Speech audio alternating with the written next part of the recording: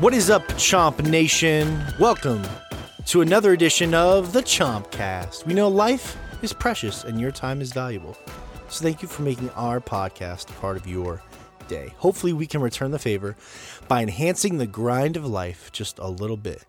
You know, when you listen to the show, we give you legendary life boons that you need to survive 2021.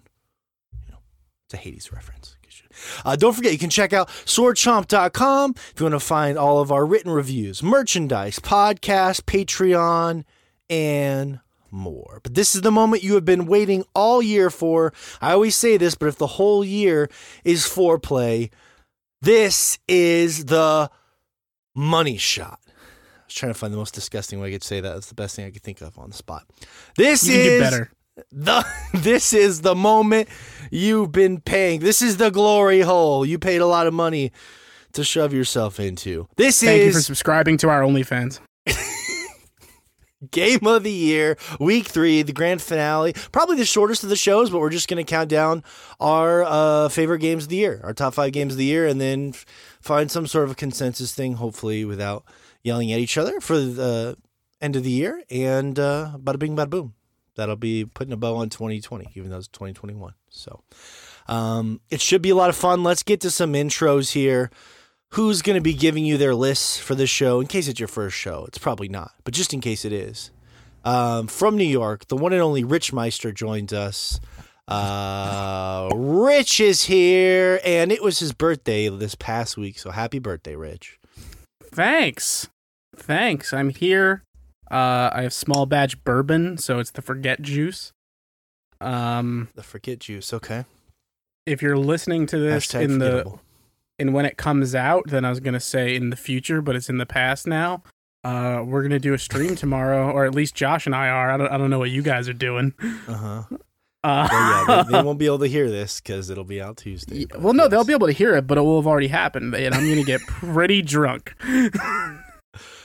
Okay, well, that's good to hear. I mean, I was actually thinking about that when we got the code from Yacht Club Games for Cyber Shadow, that you actually got in a weird way, you got a birthday present by playing Cyber Shadow early, which is kind of cool. Did, and I really liked it, and I really shout out to the guys at Yacht Club because I've given them a lot of my money over the years because I bought Shovel Knight several times because that game's really fucking good, and so is Cyber Shadow. And you have a review up at swordchomp.com. But we can't talk about Cyber Shadow till next week. Okay? It's a Game of the Year embargo. Put it on ourselves by ourselves. So, there we go. And so it should be a lot of fun. Count down your first. Yes. Also, I listened to the show last week. And, Rich, I am sorry that sorry that I yelled at you a little bit on the last podcast. I do feel a little bit bad about that. Not ready to forgive you yet. That's okay. Let's revisit it next week. I don't think you should forgive me just yet. I think it should take time. You know, it's a healing process. Healing process, yeah. Yeah. I mean, it took Ellie 30 hours to begin letting go. So you can't rush these things. But it felt like 100. I take back my apology. No, I'm just kidding. Anyways, thanks for being here, Rich. Also, apology rescinded. That's Shay joining us from Japan. Yeah, I think I yelled at you too, Shay. So I'm sorry if I yelled at you too. Greatly apologize. Why would you yell at you too? Because Bono because sucks. They put the music on your phone without you asking, Josh. That's true. Remember that? That was a whole. That's if you're an old man, you remember that whole. Yeah, contract. Right. I would have paid money to not get a U2 album. You know what the shitty thing is about that, though, Shay? Is that's got to be the greatest marketing deal in the history of marketing deals, right? Everyone gets your album. But no, even if it's a good album, nobody's going to give it a shot because they're so disgusted by the fact that they just got absorbed your art. You know what I mean? It's just fucked up. Because it starts randomly playing itself whenever you're trying to listen to your other music. If it had been a better artist. And you're like, what the fuck is this?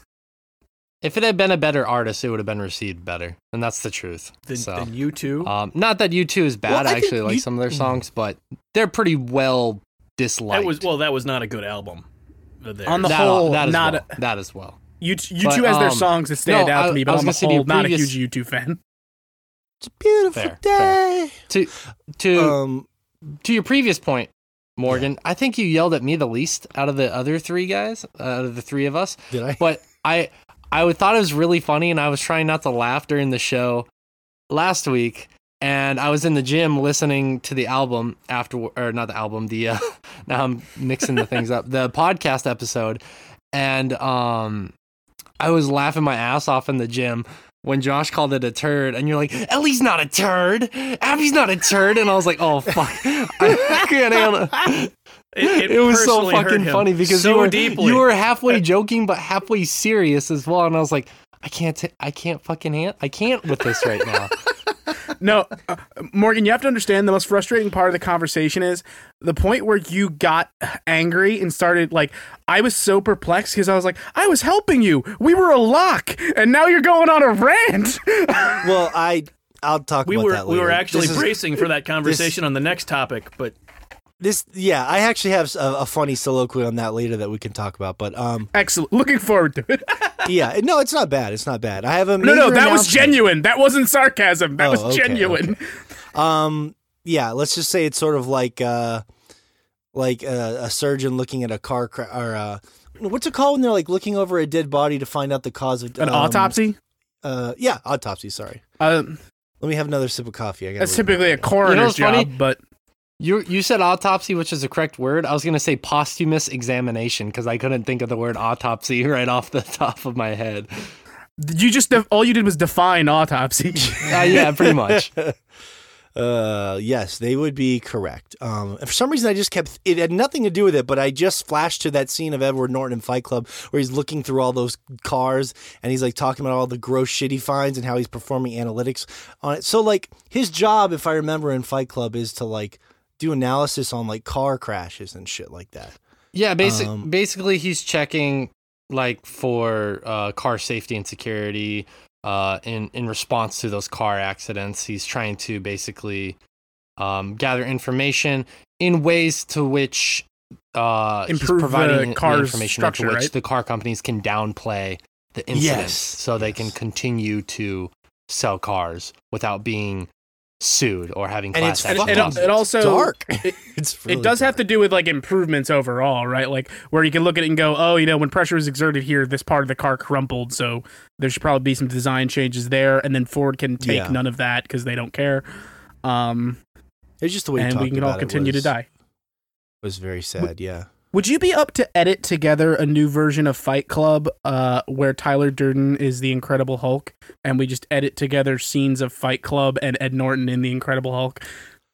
No. Dude, but if he was Incredible... Josh seems like he's in. Down with you editing where in the background at the final shot where Marla Singer and the narrator, played by Edward Norton, which is Tyler Durden, are holding hands. The buildings crumbling and falling down are all the hedge funds.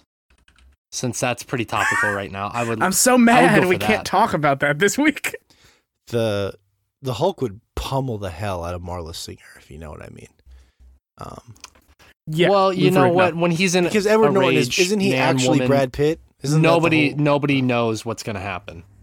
Wasn't there a scene where he wakes up and sees all these condoms floating in the toilet or something like that? I want to say that's something from that movie. No, those weren't condoms. I know it's confusing for you because you've never seen one. No, I haven't seen the movie in a long time. I don't remember. Those are cigarette butts. No, I can see where you'd mix them up though. Now I gotta go. No, there's gotta be something. Both of them go nowhere near your penis. I can't even tell if you guys are messing with me now. I'm not gonna even fall into this. We're trying to divert you so we can get to the show. Is kind of what's going on. That's Josh what I was implying, Josh. Same size. That's exactly what I was implying. I wasn't gonna bring that up on air, but I'm gonna. Fuck it. That's exactly what I was implying. Here we go. It was condoms though, right? Josh, I honestly don't remember. You don't remember? Okay. Send your letters to swordchomp@gmail.com. Joshua Fowler is joining us from Michigan. I'm not sad. I yelled at Josh last week. Ha ha! Zinger! Mm-hmm. Took two intros to build up that joke. Oh, Josh, you were mean to your friend and you don't apologize. Got him. Josh, you don't want to rip my heart out today, Josh. I have too much. you don't want to just skull fuck my heart. Just imagine my heart is a skull and you're skull fucking. Doesn't seem like it would work that well with so many bones. Well, have you ever skull fucked anyone? No, I mean the heart. Not a human. Heart, not a great organ for bones. Yeah. Hearts. Well, where do you keep your bones? That's true. Where do you keep your bones, Rich? We all have our secrets. In my pants. Boom. Yes. Don't, Josh. I'm too young. I can't have this many heart attacks. Okay. I'm drinking coffee right now, so everything's elevated. You know, don't want to have to go to the hospital for any sort of cardiac arrest. That would be insane. That seems an awful lot like "Don't make me pull this trigger." Don't. No, there's no trigger. There's no trigger today. No trigger at all. All right. No trigger. No trigger. I'm calm. See. Ooh. So calm. Listeners, I'd like you to note that he still has not changed his background from hell from last week. He's still in hell. Morgan, they have guided meditation on Netflix now. Well, I canceled Netflix because they got rid of The Office, so they can take their guided meditation and shove it up their ass. That is the saddest thing I think I've ever heard. They have a show about swear words hosted by Nicolas Cage. How could you get rid of Netflix? Oh, it does sound appealing. I'm General Mountain Time Morgan here from Montana, and this is it, Game of the Year. We're going to fly right into it. That's the sound of me flying. It sounded like an explosion. Yeah. Do bombs fly? I mean, do you call the time from where, from when they're dropped from the plane to where they land flying? That's falling. That's a descent. It's more like, honestly, if we're talking like flying, it's like, and you're wondering, why would he make that noise? That's because Morgan is Icarus flying too close to the sun. His wax-like wings are starting to melt. He's about to plummet right back down to the earth. So that's Morgan said, that's my candles melting noises? At a rapid pace sound, because I can't think of any other sound a candle would make. Where do you get your candles? Gwyneth Paltrow? The porn shop. That's the strangest. I want every candle I've ever bought is the Resident Evil 7 4D candle. That's all you need. The smell of decay in just have every a closet full of them. It smells like urine and grandma's coochie. It smells like must and dry blood. Yeah. So same smells thing. like a family dinner. Before I knew that there was a candle like that, Rich, I actually had a bit on that I'll have to send you, which is very old and silly, but it was about a Glade scent that was Resident Evil 7 scented. See, little did you know, while you were making that joke, I was at my coffee table lighting the candle while I put my headset on. Like, all right, let's do this. Nothing like a VR headset and an open flame.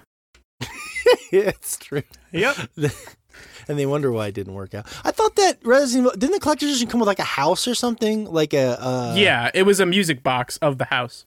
Oh, music box of the house. This was not included with the game. This is a separate purchase. Okay, gotcha.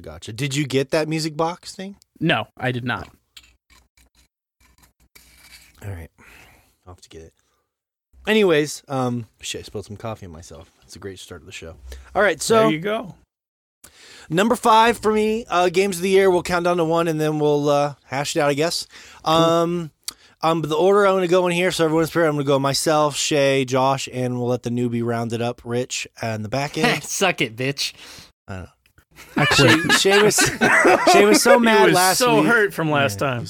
I was fucking. I thought we usually rotate it, but no, it's all good.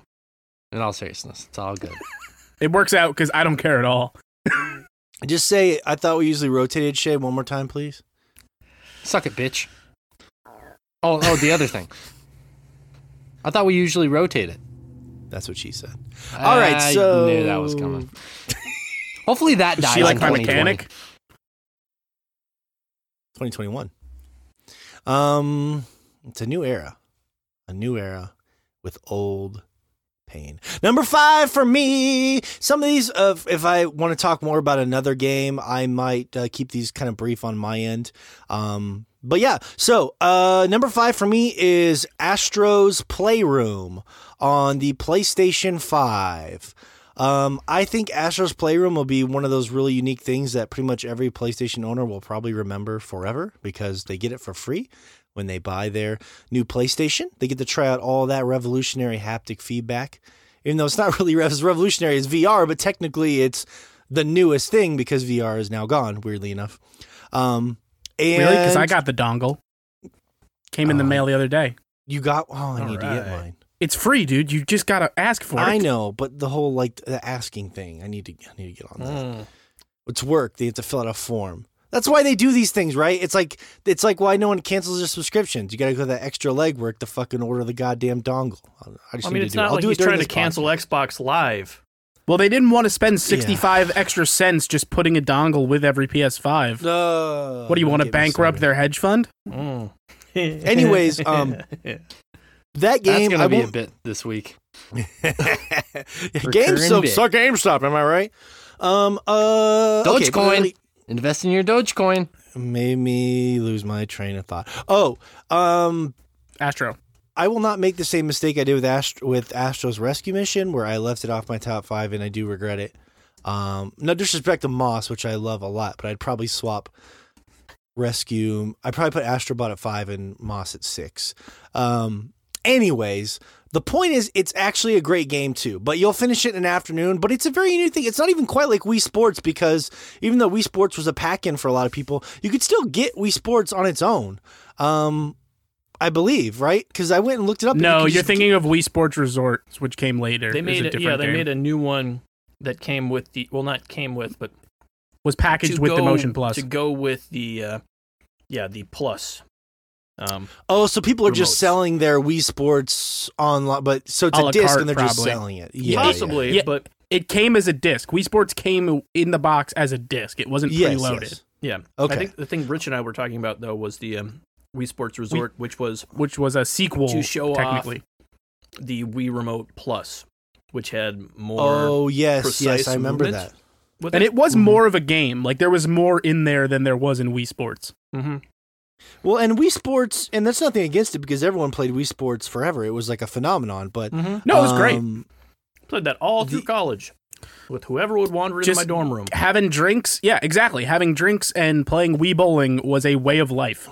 Right now, you can buy Wii Sports by itself on Walmart for $80. They did eventually sell it by itself. Wow. That's crazy. Well, maybe they stopped packing it in after a point. What I was thinking. They must have stopped packing it in eventually. They did make other bundles later on. I wonder if they just stopped putting Wii Sports in there. Was Wii Sports not in that Red Mario bundle? Because that's just the thing. It wasn't like a preloaded thing they were putting on it by default. It was an actual disc. Mm-hmm.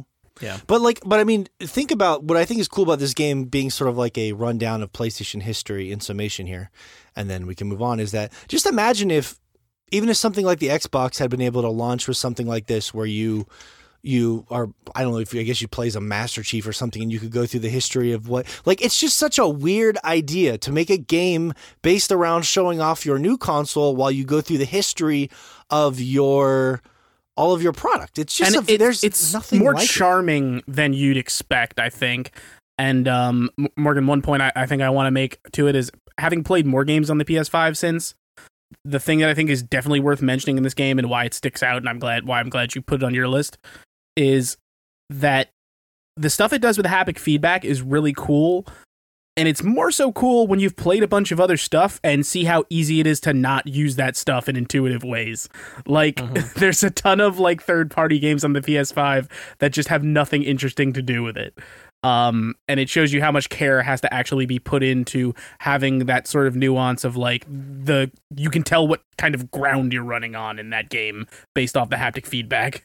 Yeah, I really think that long term we're probably only going to get that sort of from first party depth games to it. Yeah, from the first party stuff, from the well, not just first party, but from the developers that have got a really close relationship with Sony.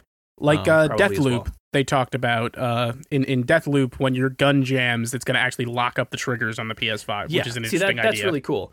But I think for like most games that are on everything, we're not going to get an awful lot from it because it's just they're not going to put in that much effort. Say, okay, just make the rumble exactly the same as every other console that the thing's going on. Yeah. So, if every section in the game had a boss as good as the last boss, I'd probably be even higher on the thing. But it definitely does feel like, it's like a couple hours sort of pack-in thing, and you got like the one boss at the end. If they make a full-scale sequel that comes out on the PS5, like in the next year or two, like I could see that game being a Game of the Year contender. If they make like a Mario 64 scale Astro platformer. It would be interesting to see. Astro is a charming little guy who didn't get his due from the VR game, so now everyone gets to play it. So anyways, in summation, the sucky thing about this is from now on out, anytime I buy a new system, if it doesn't have a cute little packing game, I'm going to be disappointed for the rest of my life. Well, let me tell you about the Nintendo 64. Anyways, Astro's Playroom is an attaboy from Sony for being able to snag one of these goddamn things because they're impossible to get. Shay, what is your number 5? Yeah, so, excuse me, I was telling the other two before the show that my number 5 slot was actually really, really, really difficult. The other 4 were pretty much locked in for a while now, but number 5 was really difficult. Hades was my number 5, and it kind of pains me to put it that low, but the other games that I have on my list I enjoyed more. Hades was a really fun game, and we were all very, very addicted to it. I love that game. We talked about it a lot in the past few weeks, so I'll try and keep it succinct. I love the story, and I love the way that it's trickled out to you. The game pretty much knows its difficulty and how hard it is, and it specifically has been designed so you play it multiple times. You go through the loop many times, and that loop never gets old. And if it does, you put the game down and you come back the next day, and you know what, the way the checkpoint system and the save system are, that you can just literally hop right back into it. It's a game made for the Switch. You can take it on the go, or you can play it longer, which is awesome. So accessibility is a huge factor there. But in terms of the story, because the developers knew that you were going to spend a lot of time in that loop, that they trickle out story, and they do it in a way that is interesting to me. You're getting information on all these gods. You're getting information on their relationship with each other, and relationship with you, relationship with your father, Hades, your mother, and just the environment in general. And it's cool because you know each character's personality. They're very defined. They're very unique. I think that's really cool. On top of that, the boons, which is something we've talked about, is a really, really fun way for you to get active and passive upgrades to your character. There's a ton of customizability or customization in what you can do with your character, what weapons you use, how you upgrade your weapons, what side items you use to boost yourself, what boons you get, what upgrades or power-ups you give Zagreus through your mirror. There's so many ways to customize the character. And it's a really fun game. The music's great. The visuals, I really like the visuals. I love Gen Z's art style. I've always loved her art style, but I understand some people are going to think differently. I think it's a really good game. It's really fun. The only thing that kept it from being higher on my list is, Morgan mentioned this last week as kind of tongue-in-cheek, and I agree with him. The fact that I couldn't quite figure out how I wanted to play it and get further in the game. That's partially due to my own incompetence, and I fully acknowledge that. But also, for all the accessibility that it has, it's still really difficult to get past Hades the first time. And the fact that Morgan and I both had to use Josh's little hint to get past that, to me, I'm honestly, if I'm being honest with myself, that is a little bit frustrating. It was frustrating to try and get past Hades the first time. But since then, I've been able to figure things out more, and I've been able to figure out the game a lot more. But to get past that initial hurdle was really frustrating.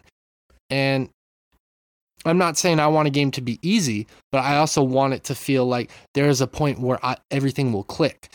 And it took someone else telling me something for things to click. So that's why it's number 5 and not higher on my list. Yeah. I think that's a good way of putting it. It took for it to click. It took a while, and then I don't even know. Yeah, but it's the sort of game that encourages you to really get into theory crafting to figure out how different talents are going to kind of interlock to, create synergies that are just going to make you ridiculously strong.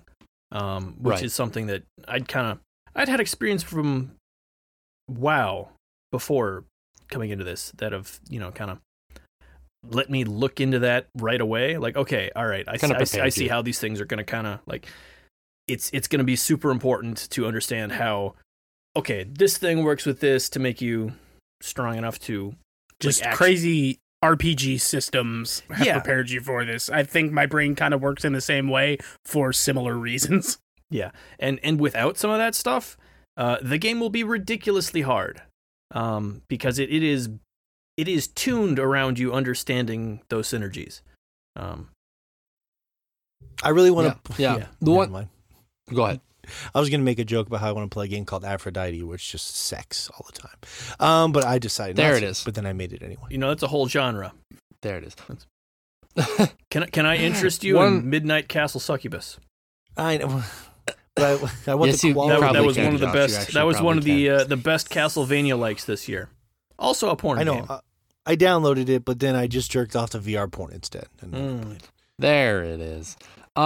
One last thing I do want to say about the game, and it's kind of to Josh's point, is that the game has also caused me to think about strategy a little bit differently, and it will be transferable to other games that I play that are similar in the style, like a roguelike or an RPG, when I'm trying to equip things for synergistic purposes. This game has definitely opened my eyes and mind a little bit more to that, which is also why I had to put it on my top 5 list. Yeah. For sure. Cool. Hades making its first appearance at number 5. Josh, what do you got at number 5? Can't believe I had to go third. This is ridiculous. I'm sorry, Josh. We're hazing the new guy. The new guy has to go last. Yeah, fuck that guy. Mm-hmm. My number 5 game this year is Ori and the Will of the Wisps. The Will of the Wisps. Which is an excellent game. I was a huge fan of the first Ori. Just because it has...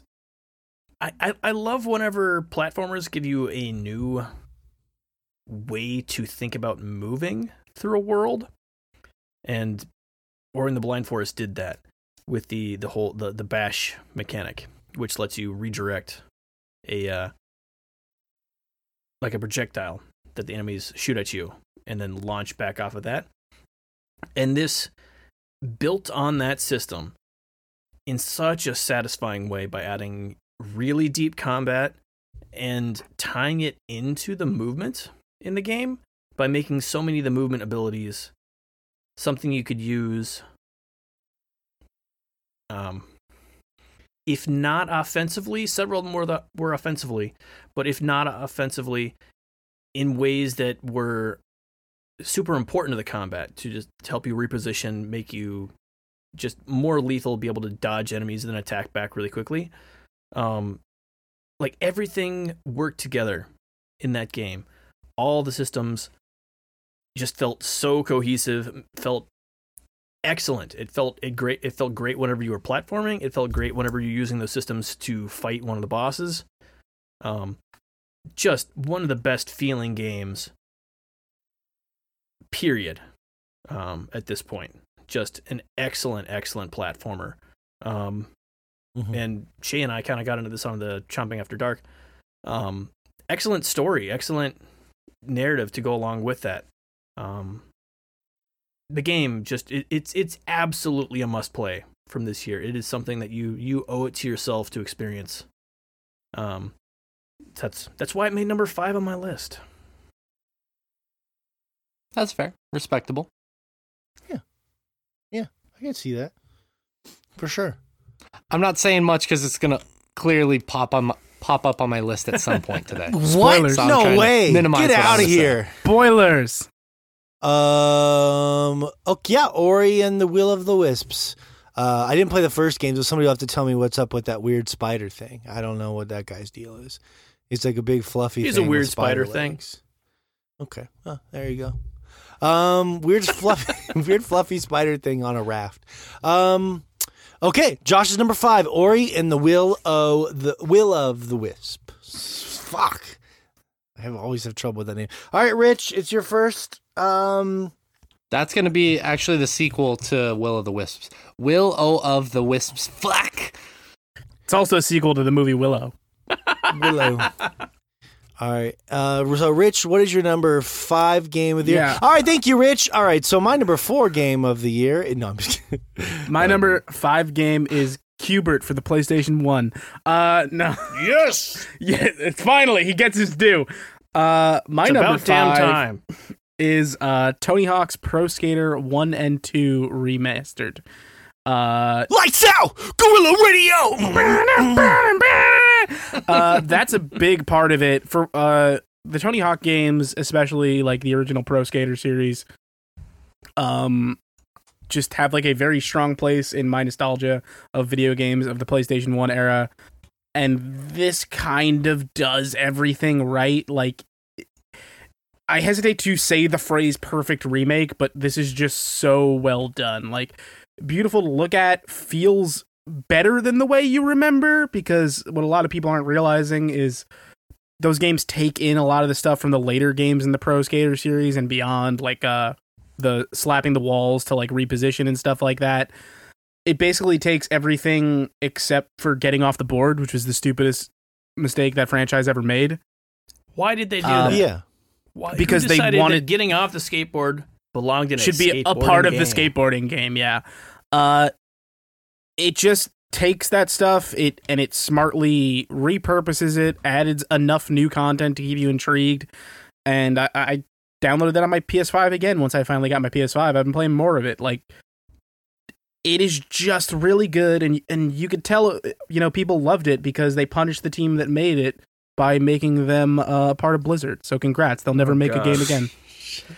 It's so sad, but also, like, maybe all the Blizzard games moving forward will be that good. The remakes, the word is they're remaking Diablo 2. I thought I can't wait to get I'd still like a high score multiplier in Diablo 2. I totally forgot Diablo 4 for our most anticipated show. What the fuck? Oh my god! Like that's not that's the point. For another day. That's a different conversation. You have to get off the board, Rich, if you want to buy your Mountain Dew and make crank calls. So I don't want to do those things. I just want to skateboard. It's an important part of my childhood. You had to during the era it was made because cell phones were really a thing. These days, you could do both at the same time. Like, let's be real. Tony Hawk's Underground 1 is a good game, but the fact that you can get off the board is the stupidest thing in it. I lived on a military base, Rich, and me and my friend would skate to the dorms, and we would pick through the rocks outside the dorms for, like, cigar butts that airmen would flick out. But a lot of times, if they were drunk, they would flick, like, half-smoked cigars, and we would just kind of burn the tips to get the germs off, and then we'd smoke. We'd collect them all up like hobos, and then we'd go smoke cigars and be like, dude, we're cool. We're 16 and we're smoking cigars. And that's where COVID-19 comes from. That was the COVID strain, the New Mexico strain. Okay, the Tony entire world Hawk makes sense now. Glad we cleared that up for you, Josh. Uh-huh. No, it goes some of my best memories, honestly. Which is really sad. All right, so that's the first round. Bing, bing, bing, bing. See? Oh, just like that. Not bad at all. Number 4 for me is Animal Crossing. I didn't want to leave off Animal Crossing New Horizons this year for a couple reasons. I remember when this game came out, and for people that were into it like myself, I remember it brought the world together, and it was a beautiful thing, man. Everyone was playing Animal Crossing. Like, it was kind of insane how many people my friends with were playing Animal Crossing right when COVID was really peaking and everyone was kind of diving into something to do that was like communal, but we couldn't leave our homes. And I hadn't played Animal Crossing game in a long time, and they did a lot of smart things with this game, like crafting. Now, granted, the multiplayer was controversial. Again, like anything that gets review bombed, if you don't go look at Metacritic. Sorry, controversial. I apologize, Shay. There you go. You got it. But the game is really fantastic. I was so into it. I was like literally buying villagers from people to get the perfect town. And like an insane person. Yeah, like no, honestly, like I do kind of regret the amount of money I spent doing that. But my town is perfect, and yeah, that game brought me a lot of joy for a long time, and it was nice to get into Animal Crossing again. Honestly, it was just a really great game, and it came, I think, at a really great time, and it had a great look to it too for a Switch game as well, being a Nintendo game. Really polished. Like if you would zoom up on the animals, they almost look like felt at times, like just very, very detailed. Just beautiful thing. It's just a beautiful game. My whole family loved it. My wife got into it for a while, even though she didn't stay hooked for a long time. My kids loved it. It's an adorable thing. So I really wanted to give. It's a shame it didn't do better in our listener polls that we did this year. I think our audience definitely skews more toward people that apparently like Doom, but not Animal Crossing, sadly. Which it was close, but it was sad. So it's hard to not think of this year for me. I think our dick jokes may kind of self-select for that sort of crowd. I don't know. I like a good dick joke, and I like Animal Crossing. So I mean, Tom Nook definitely likes dick jokes. But yes, Tom and I know Nook probably has a calendar that has a new dick joke for every day. He hides it from his nephews. That's true. I think the danger with these games sometimes for me is that once I fulfill all my personal goals, I just sort of go cold on it. But I think that's like, if I look back at the first couple months I played the game and just sort of discount how much time I spent playing it, I think that'd be a disservice to how much I enjoyed the game. So my number 4 is Animal Crossing New Horizons. Yeah. No, that's a good choice. That is an excellent game for this year specifically, but even discounting that, just an excellent game. Yes. Except for the multiplayer stuff, which I know was not ideal for everyone. Less the multiplayer, but like the multi. Again, I still the think execution of some of it. Well, like, not. Sorry, I'm the one island per console thing. I think is kind of was a weird choice. Still, that's the biggest issue because, especially with the Switch. It's a home console. This is a console you share with people. It is. I know it's still portable, but it is a home console. I do not know anyone who has more than one Switch per household. I'm sure there are people out there, but like I knew tons of people who had more than one 3DS. But like the Switch is a sort of thing you buy one of. At least, I don't know. It's a small sample size for me, but it's still, people share it. People share a Switch, and it is really frustrating that they did not allow you to make more than one island. Because my daughter is still playing a ton of that game, and because I had to, like, I am the mayor of the island. She has to log into my account to do any sort of like, major island improvements at this point. Yeah, it's annoying. Which, because like I played a ton of it, but at this point it's mostly my daughter that's playing it, and so I just told her she could log into my account whenever she wanted to for playing that game. And it's really frustrating that you can't just have her own island because she still plays that game constantly with friends. Yeah. Did she talk to the peacock? I've not asked her, but I'm sure she did. The peacock arrived yesterday for Carnival. Ooh. Yeah, for sure. For sure. I agree with that. That's one of the reasons I had to stop playing, because my kids fucking trashed on my island. Son of a bitches. It helps when my daughter's a teenager. Did you say sons of bitches? Sons of bitches sounds better, but they're not sons either, so. They're daughters. We're just role reversing all over the place, because the bitch in this relationship is definitely you and not the wife. So let's just say daughters of bastards. So, yeah. Daughters of bastards. There we go. It doesn't have the same flow. It really doesn't. It doesn't, does it? Yeah, it just doesn't roll off the tongue. Shay, what is your number 4 game of the year? This one, pained me to do this, but it also makes a lot of sense. I went with Final Fantasy VII Remake as my number 4 pick. Obviously, the world was expecting, not the world, but yeah, the world. They were expecting this game, and they wanted it really badly. And we'd been waiting for years and years for this game to come out. And when it finally did,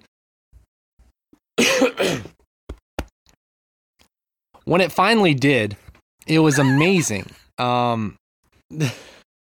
The response that I personally had to the game was, oh my God, it's finally here.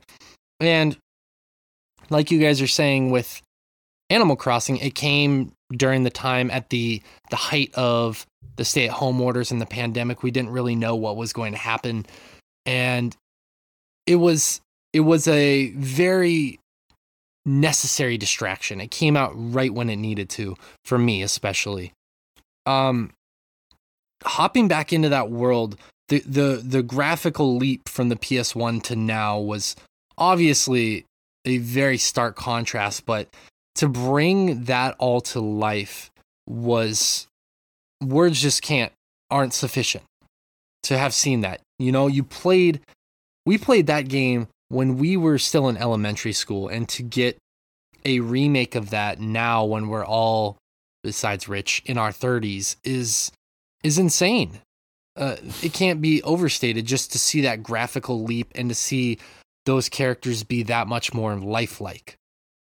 On top of that, the music was phenomenal. Obviously, they took a lot of the original tracks and they reworked them and they retooled them. Some of them are very much just updated versions of the original songs, and a lot of them are reimagined versions of the original songs as well. The music I am highlighting right now because it's Final Fantasy's music has always been at the forefront of why I enjoy that franchise so much. When I think about 7, 8, 10, my 3 favorite games from that series, I always think about the music first. And they nailed it. They nailed it out of the park with this one. They upgraded the combat system, or I shouldn't say upgraded. They changed the combat system to something that's very different, yet still feels like it belongs in the Final Fantasy world, and it works for Final Fantasy VII Remake.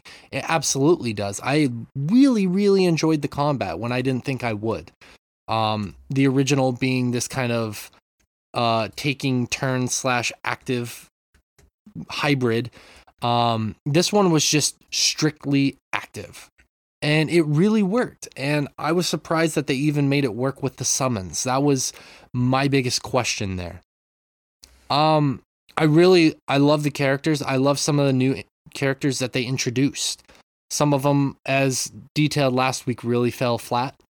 Fuck Roach. Wait, is he not your favorite?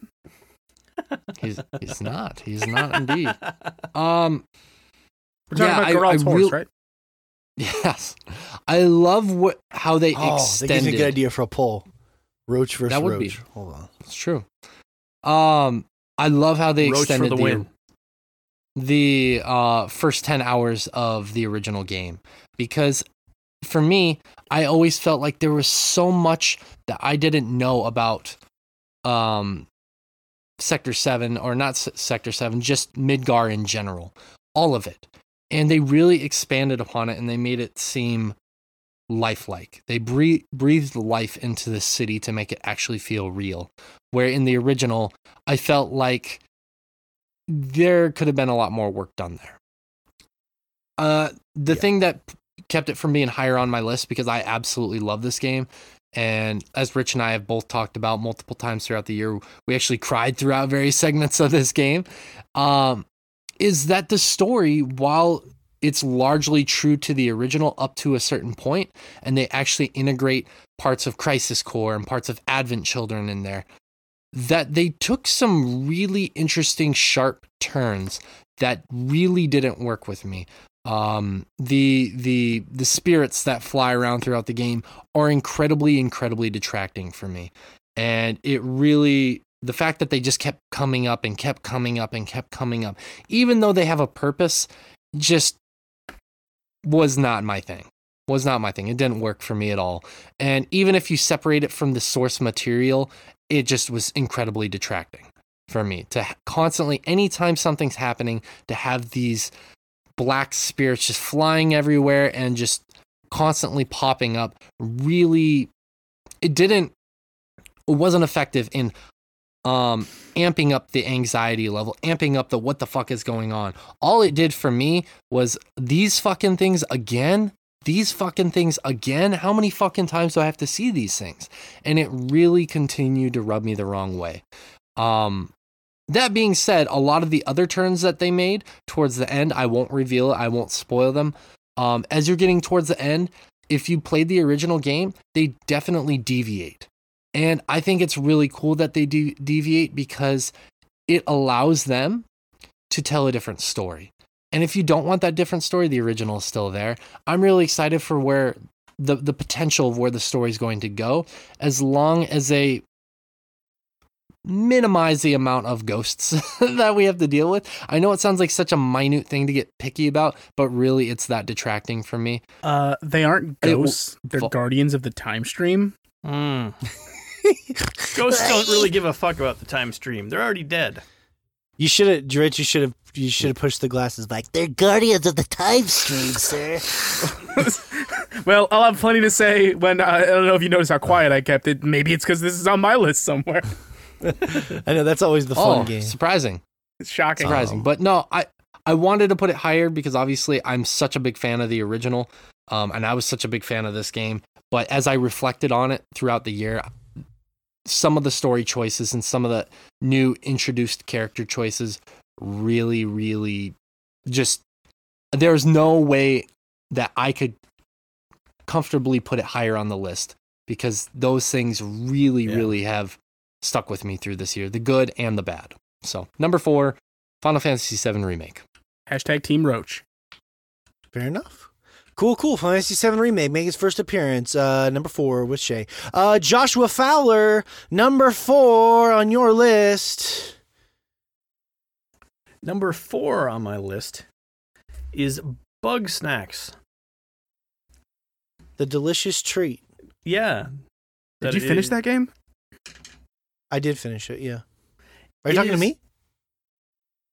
Sorry.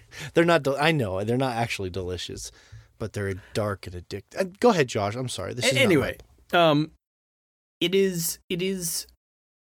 We mentioned this at the time. It is Pokemon Snap adjacent.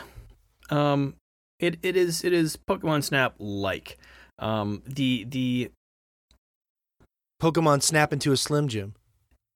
They did a lot of really cool things with the way I tried the mechanics kind of work. Like it feels very much like Pokemon Snap in the way that you're kind of solving a puzzle to catch certain creatures, sort of the same sort of way, which is not something that the mainline Pokemon games have. Yes, it's, you just like a random chance to encounter something, but it's like in Pokemon Snap you've got to figure out how to encounter certain creatures. In Pokemon Snap, the puzzle is figuring out how to make a Pokemon appear to take a picture. In Bug Snacks, it's how do you get this Bug Snack in a state of capture? And forcing them to interact with each other a lot of the time to do so, which is cool. Which is something that I'd like to see them bring to the main Pokemon, series, because that has always been the coolest thing. Like, like they've got all this lore about these Pokemon, but they just randomly appear. If there were actually mechanics to encounter the Pokemon you wanted to encounter, that would be really cool. And that's something. Well, it makes you think of Monster Hunter in the same way. Exactly. That's what's so cool in Monster Hunter World is watching the monsters. Like you're in the middle of trying to take down this Anjanath, and it starts fighting one of the other monsters. Like AI on that level is intriguing in these worlds.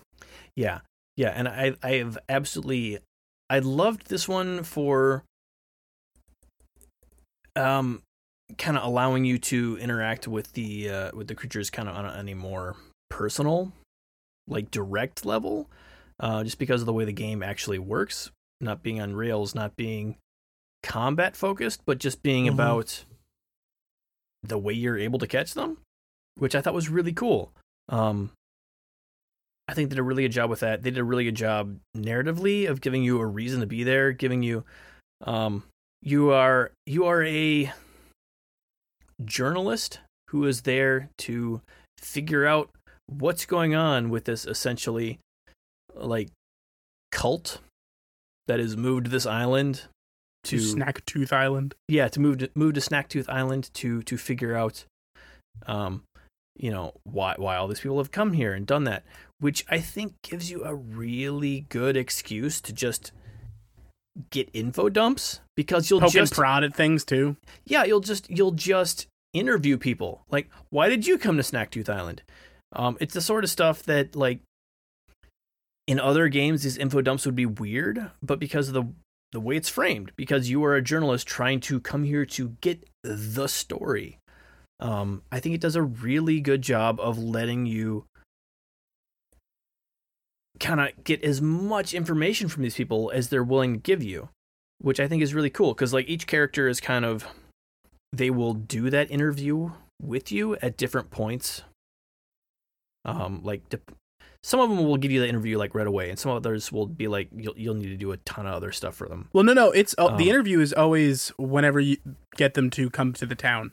Yeah, but again, some of them require more prodding to get to that point. You know what I was thinking in terms of pretty much all of them have a shit ton more stuff you can do for them once they are back in the town. Mm-hmm. That involves like seeing their arc all the way through. But yeah, you are correct in that point. Yeah, and I think they did a really good job of allowing you to get those info dumps and still feel like you're in the world. Like, why would some random person be telling me all this stuff? It's because you asked them. Anyway, like, I feel like it did a really good job of allowing, A, the world feels natural because of the way all the different creatures interact with each other, and then B, like, the story feels natural because of the way you're getting these info dumps from them. The framing device, yeah. Yeah, like I feel like they did a really good job of allowing you to feel like you're a part of this world. Is... And where do you land on the Grumpinati? The Grumpinati. Very fucking strange last boss encounter too. Very weird. The end of that game is that game swings in a direction you do not see coming, and I love. We need to do the Chomping After Dark for that. Yeah, Did any direction of the game goes swing that you full fucking Metal Gear Solid at the end? Yeah, it is fucking insane, and I don't know why we haven't done it yet, but I very much think we should do a Chomping After Dark for that. Absolutely. Yeah. Well, Bugsnax making its first appearance for Josh at number 4 with a surprise treat. Speaking of treats, I'm sorry. Rich, what is your number 4? My number 4 game of the year is Yakuza Like a Dragon. What? That's number 4? Oh my god. What, you thought it'd be higher? Well, you just kept saying game of the year. You remember that? It's a great game. It's listen, I look at my game of the year list a bit more objectively because this is the first time in a long time I'm making a list where the order actually matters. Okay. For years I used to do here my 10 favorite games. That game is really fucking good in terms of, like, I won't gush about it for too long, but I love that series on the whole. This one takes a good job of onboarding people while not forgetting its past, and also swinging for the fences and trying something totally different that I think mostly hits. It avoids getting very grindy. There was a little bit of grinding towards the end that kind of rubbed me the wrong way. And the story is just straight up bananas. In a way that's not difficult to follow, but you feel like there's these... In the way that series has been in the past, where all of a sudden you're being inundated with information, and it's being relayed to you by George Takei, so you can't look away. It's just a crazy game that goes to crazy places and manages to tread that middle line that this series always has of the incredibly absurd bouncing to the incredibly serious crime drama. And once that PS5 version comes out, I'm probably going to play it again. Yeah, that's the one I think you said you were like, might as well just wait for the PS5 version. I'm excited to play the PS5 version of that game. Really am excited. Like, I might try and, time permitting, play it again when that happens, just so I can kind of talk with you about it as you're going through it, because that is a great game. And I want to try and get the platinum trophy. about that game and like other JRPGs. Just the time commitment is so terrifying for me. I put like even if 80 I hours into it. Oh God. Yeah, That's I mean, just so I fucking really wanted to play that game this year to have a conversation with you about it, but just the amount of hours is scary. You know, like we all put a lot of hours into various games this year, and I was like, I don't know where I'd have the time to fit into this game. Like, I really wanted to because I know you talk so highly of it. Just I didn't know where the time would come from.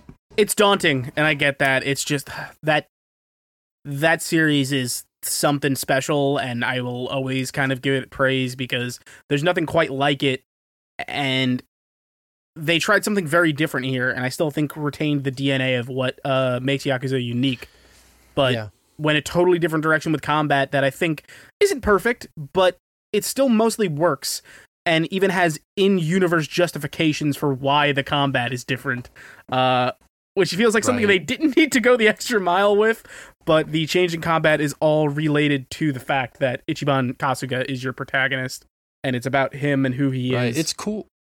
It's cool that that resonated so well with you, because I remember you were kind of skeptical of it when it was announced and we were talking about it. But also what's kind of cool is that I know that the first three, I believe it's 1, 2, and 3, are going to be coming to Game Pass in a remastered version here in the next few weeks. 3, 4, and 5. 1 and 2. Sorry, 3, 4, and 5. Yeah, 1 and 2 got full-on remakes that are all, I believe, might already be on there.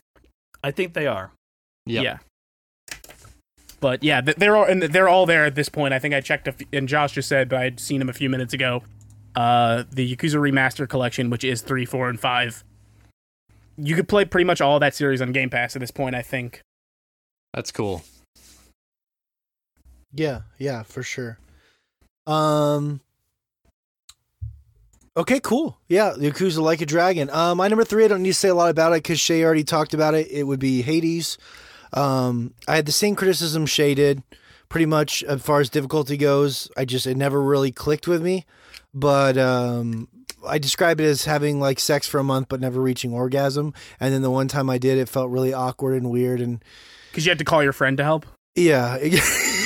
Pretty much. Yeah, and the dog jumped on the bed and licked my asshole right as I was coming. It was very strange. We'll close the door next time. Process to even get Panda Express at this point. Like you gotta do an online order and then go through the drive-through. It's weird these days. It's confusing. Yeah. My Panda Express is in a mall. How do I drive through that? Mm-hmm. COVID has made this all really difficult. I've always been really obsessed with randomization, so it's just cool to see like them build this roguelike genre around everything in that game basically being randomized, so that every trip through the game is, and in your little hub world too, is, changing in some way to keep it fresh. And fishing! And it had fishing in it, which I really applauded them having that little touch, because I loved like fishing here and there during my runs. So we've already covered it pretty well, but I still struggled with even putting it on my list where it was, because I really enjoyed my time with it, but I just wasn't able to even beat it. So it's just one of those really frustrating things. But when I was honest with myself, I was like, you know what? When this comes out on PS4 or PS5 eventually, which I hope it does, I'd probably still go through and try to get all the trophies because I enjoyed it. So we'll see. Shay, what is your number 3? My number 3 pick. I was surprised that it made it down this low because I thought it was going to be a little bit higher. Was Ghost of Tsushima. Was my number 3 pick. And I thought it was going to be number 2 up until probably towards the very end of the year. I absolutely love this game. It's very, very stylistic in terms of the art direction and the combat, and I really, really like that. Obviously, if you're a fan of I'm forgetting his name. I'm sorry. What's his name, Rich? Oh God, now I'm Shin Sakai. No, the main character. The Kurosawa. The art style. Yeah. The art style. Yes, thank you. Yeah. The film director. Yeah. Thank you. If you're a fan of his style, you will be a fan of this game. And even if you're not, if you have any kind of fascination for Japan or Japanese landscape, Japanese nature, you will absolutely love this game. Obviously, it resonates with me probably in different ways than it does with the three of you, just because I live in Japan. And that's such a big thing. Obviously, if you can relate to exactly what's going on with something, then it's going to resonate with you more. And for me, it absolutely did. When you see, when you go into certain environments and there are leaves falling, and it's these super vibrant colors, and you're like, well, yeah, that's really beautiful. How realistic is that? I promise you guys, and I know I've talked with you guys about this, and this is just for the general population, it's realistic. The leaf-changing events in Japan are insane and gorgeous, and there's nothing like it. When you come across areas in the game where there are sakura or cherry blossom blooms, it's just like that. I promise you guys. So it's insane that stylistically it's so close to reality. But on top of that, one of the things that I have so much respect for this game is the developers. I talked about this. They actually went to the island twice and did research about the event they're talking about in the story because they wanted to do it justice. They didn't want to do any kind of appropriation or any kind of misrepresentation. They wanted to get as accurate as they could, while also informing the people involved that they would probably also be taking a little bit of a different direction just for the purpose of cinematics and story. And I think that's awesome. I think that's really cool that they actually went to the island to do research. It's very that cool. being said, I really love the story here. We talked about it a little bit last week. If you only play just the main story, obviously it's going to feel a little bit disjointed. But I feel like the game prompts you to play all these side missions because it all funnels back into the main story so effortlessly. With a lot of other games that I've played in the past, when you do side missions, it doesn't always feel like there's a purpose, that it's funneling back into the main story.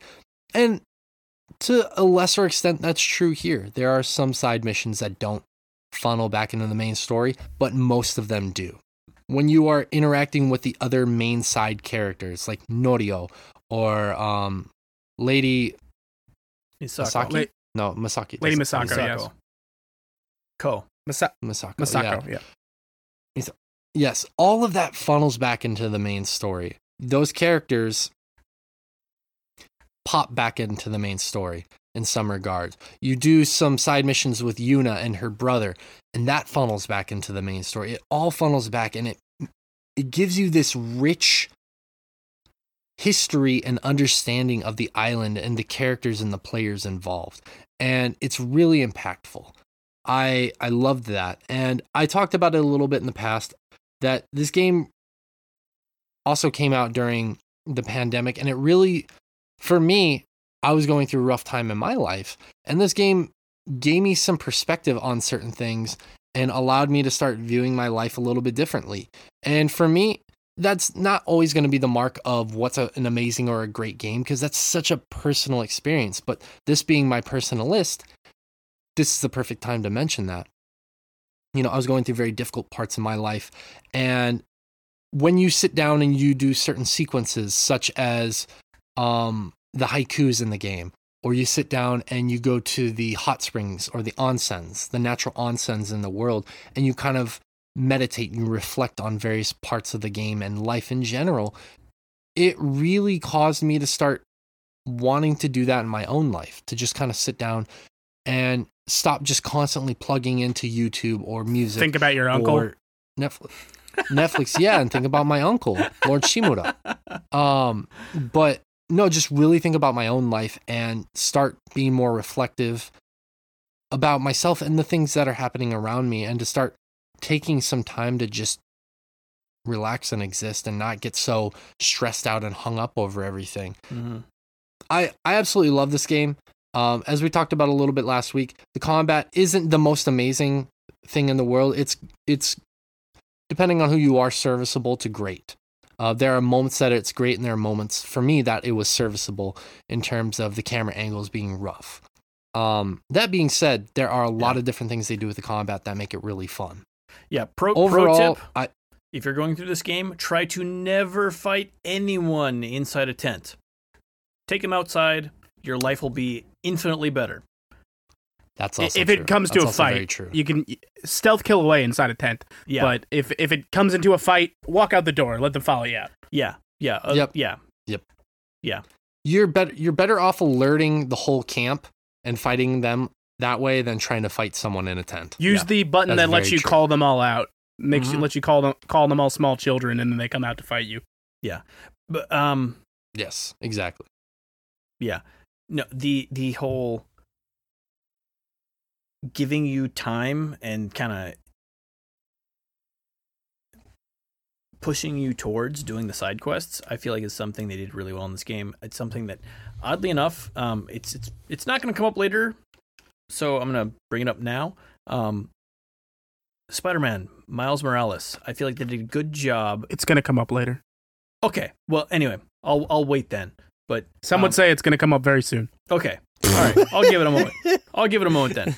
Yeah. We'll get back to this. I'm pretty much done here. I'm really excited to play the multiplayer with you guys because, like I said, I wasn't even as high on the game, and like I am like absolutely in love. The only reason I haven't played more of the multiplayer is because I want to play. It's basically team based. I've re-downloaded more of that. I do want to play some of that with you now that you are finding yourself into it. Oh yeah. It's team based. Basically, imagine how crazy that art style is in the game, right, Shay, and how beautiful it is. But like, imagine it's like supernatural, like blood. It embraces and, like, demons the and shit. more fantastical side of like Oni and stuff like that. Like it's crazy. The mythological side of Japan. And I guess they get rid of all the stance stuff from the combat in the regular game, and it's all based on team abilities. So like if you're the Ronin class, you have a special ability that brings people back to life if they die. But you also just like use, real Ronin. You use range attacks and stuff like that. But like I'm playing an assassin character that specializes in I'm not going to climbing towers. That's not what this podcast is about. You spec into cowardice. Expecting the cowardice.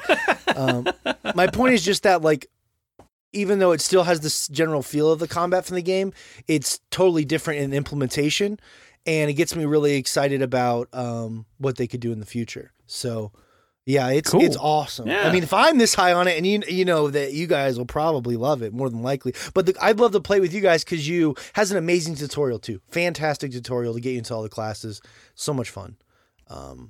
Anyways, that is Shay's number 3 goes to Josh. What is your number 3? My number 3 this year is Kentucky Route Zero, which I had a hard time figuring out where to put this one, honestly, because I absolutely love this game, but it has kind of been part of my life for years now. With the way they have episodically brought out, just like me, little chunks of this world. It's something that I've had way more time to kind of marinate in the world. It's like a television show you've been watching for 7 seasons or something. Something like that, yeah. Sort of. But yeah, now that it is finally all out and the way they have wrapped it up, it is. This is one of the few games of the generation that you need to play.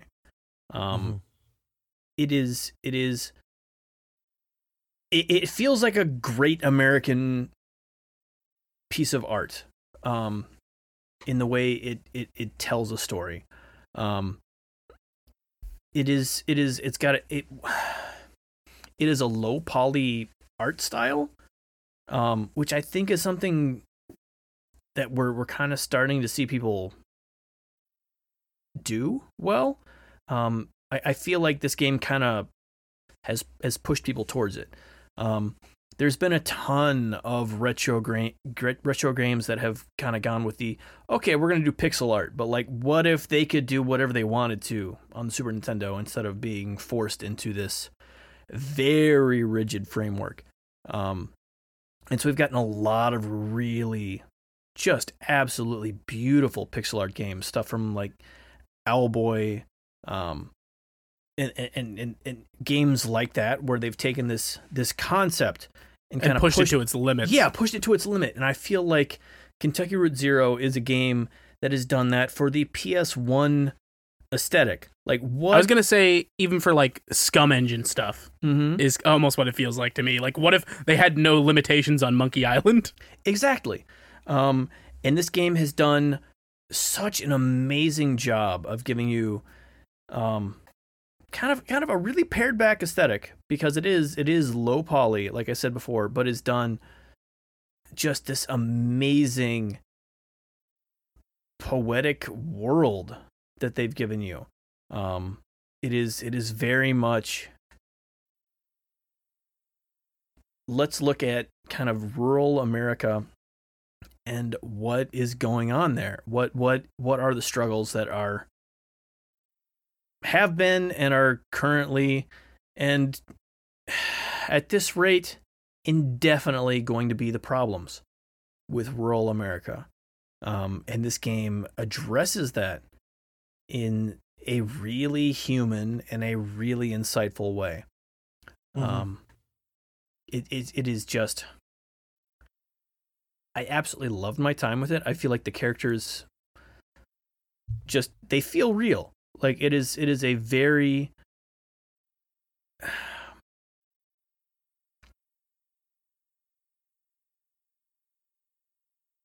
iconic sort of game. Like it feels like these are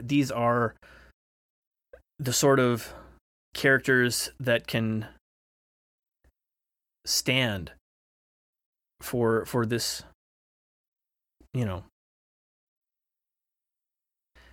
this part of America that doesn't really get talked about all that much. It either becomes the butt of a joke with like you may be a redneck if, or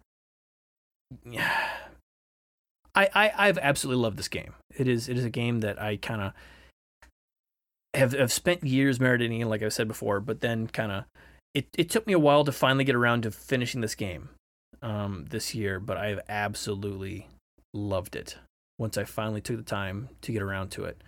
Because the game kind of it asks more of you than a lot of games this year, because it is,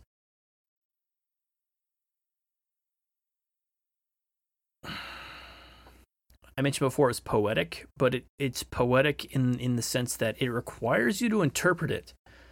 There is not an awful lot to this game that is just like spelled out for you. Spelled out, yeah. There is an awful lot here that is like, they will have images that come up from chapter to chapter that are barely touched on each time, but that kind of build a world, build a picture of what they're trying to make you experience, just piece by piece. Each time you experience a little bit more of it.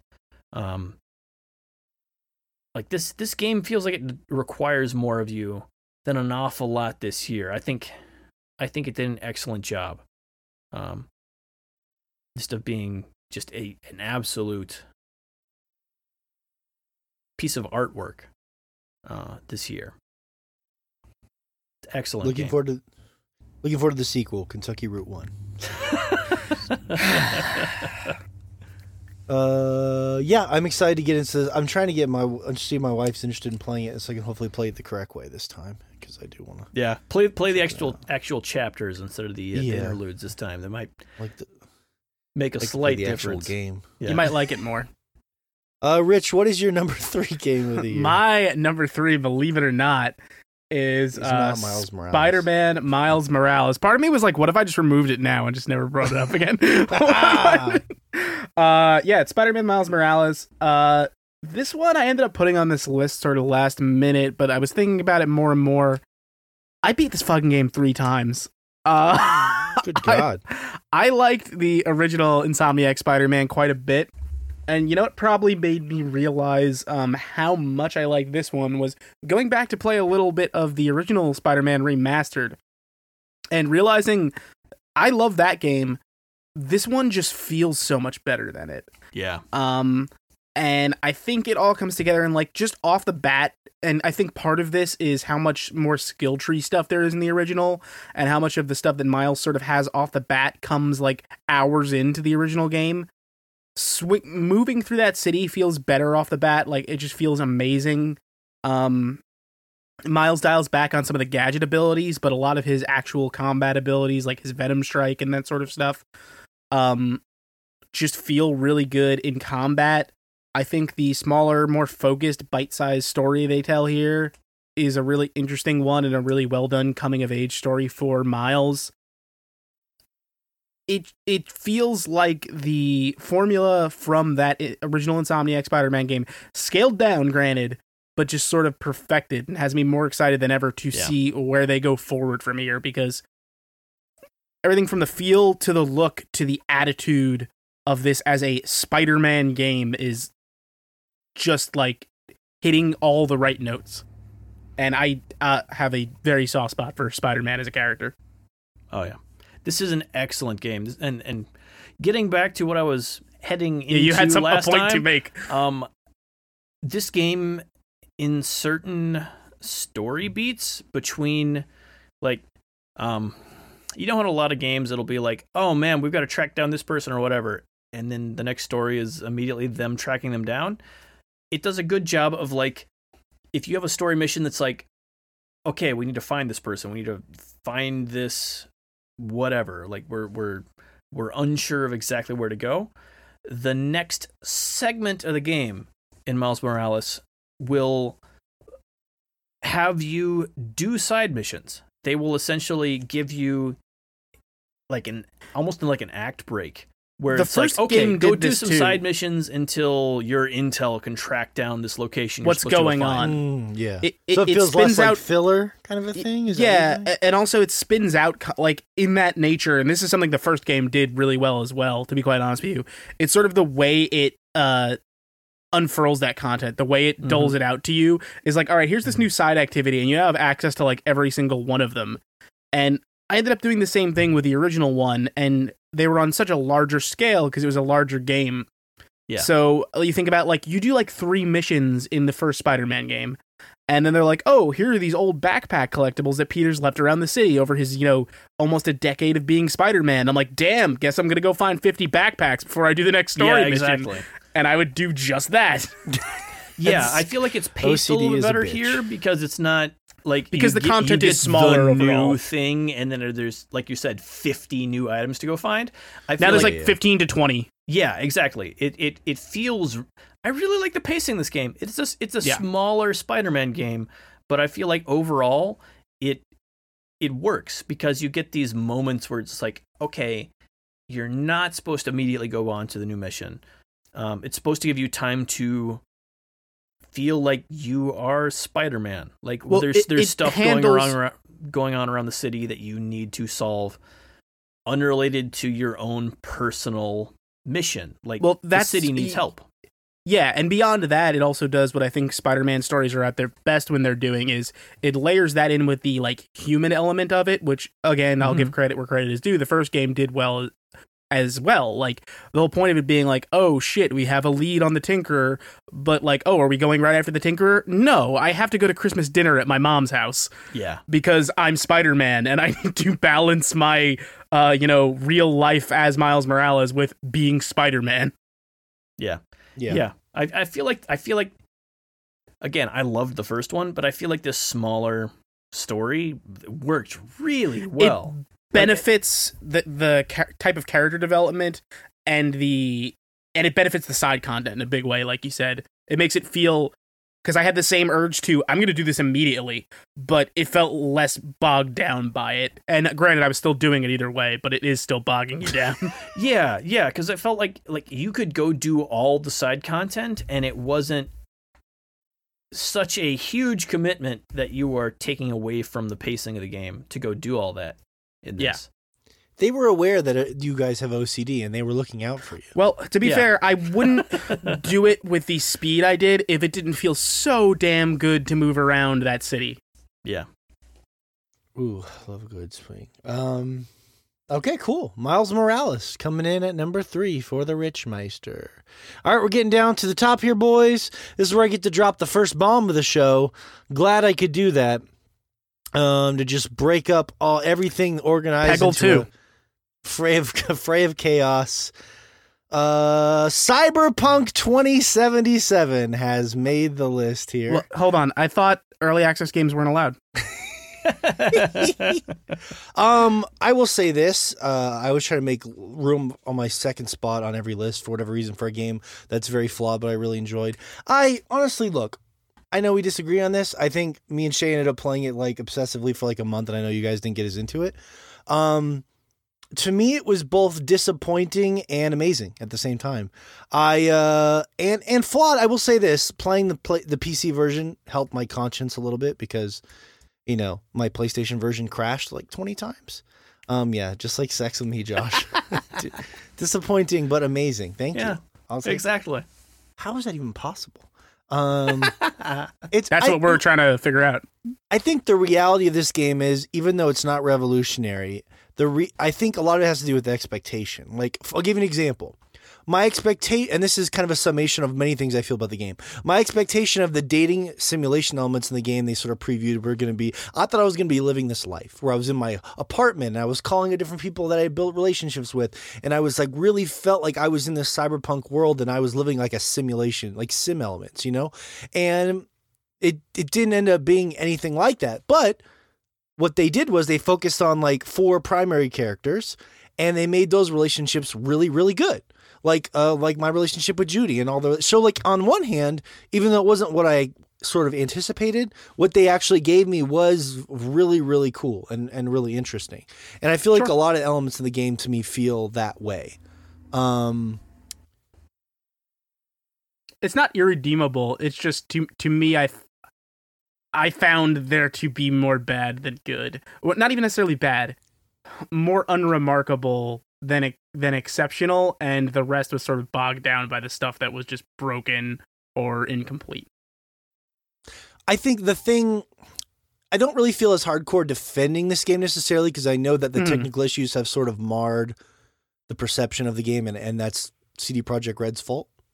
There's nobody else to blame but them. But I feel like the most remarkable things about the game, Rich, would be like the city and the art. And I think those things were so big for me that they, like, here's the deal. Like, the combat is not remarkable, but it's enjoyable. I mean, like, you know, it's an enjoyable time. Like, I enjoyed it more than The Witcher combat. And that's fucked up because I think The Witcher combat is technically probably better, but like, just from an enjoyment standpoint, I would rather shoot and loot in this game, you know? Yeah. I'd rather cast Gwen. Hey, I think this is better than the combat in The Witcher. Well, I don't think that's actually a tough argument to make because it's a pretty by the numbers shooter with RPG elements. Like the combat works. I think for they what are it both is.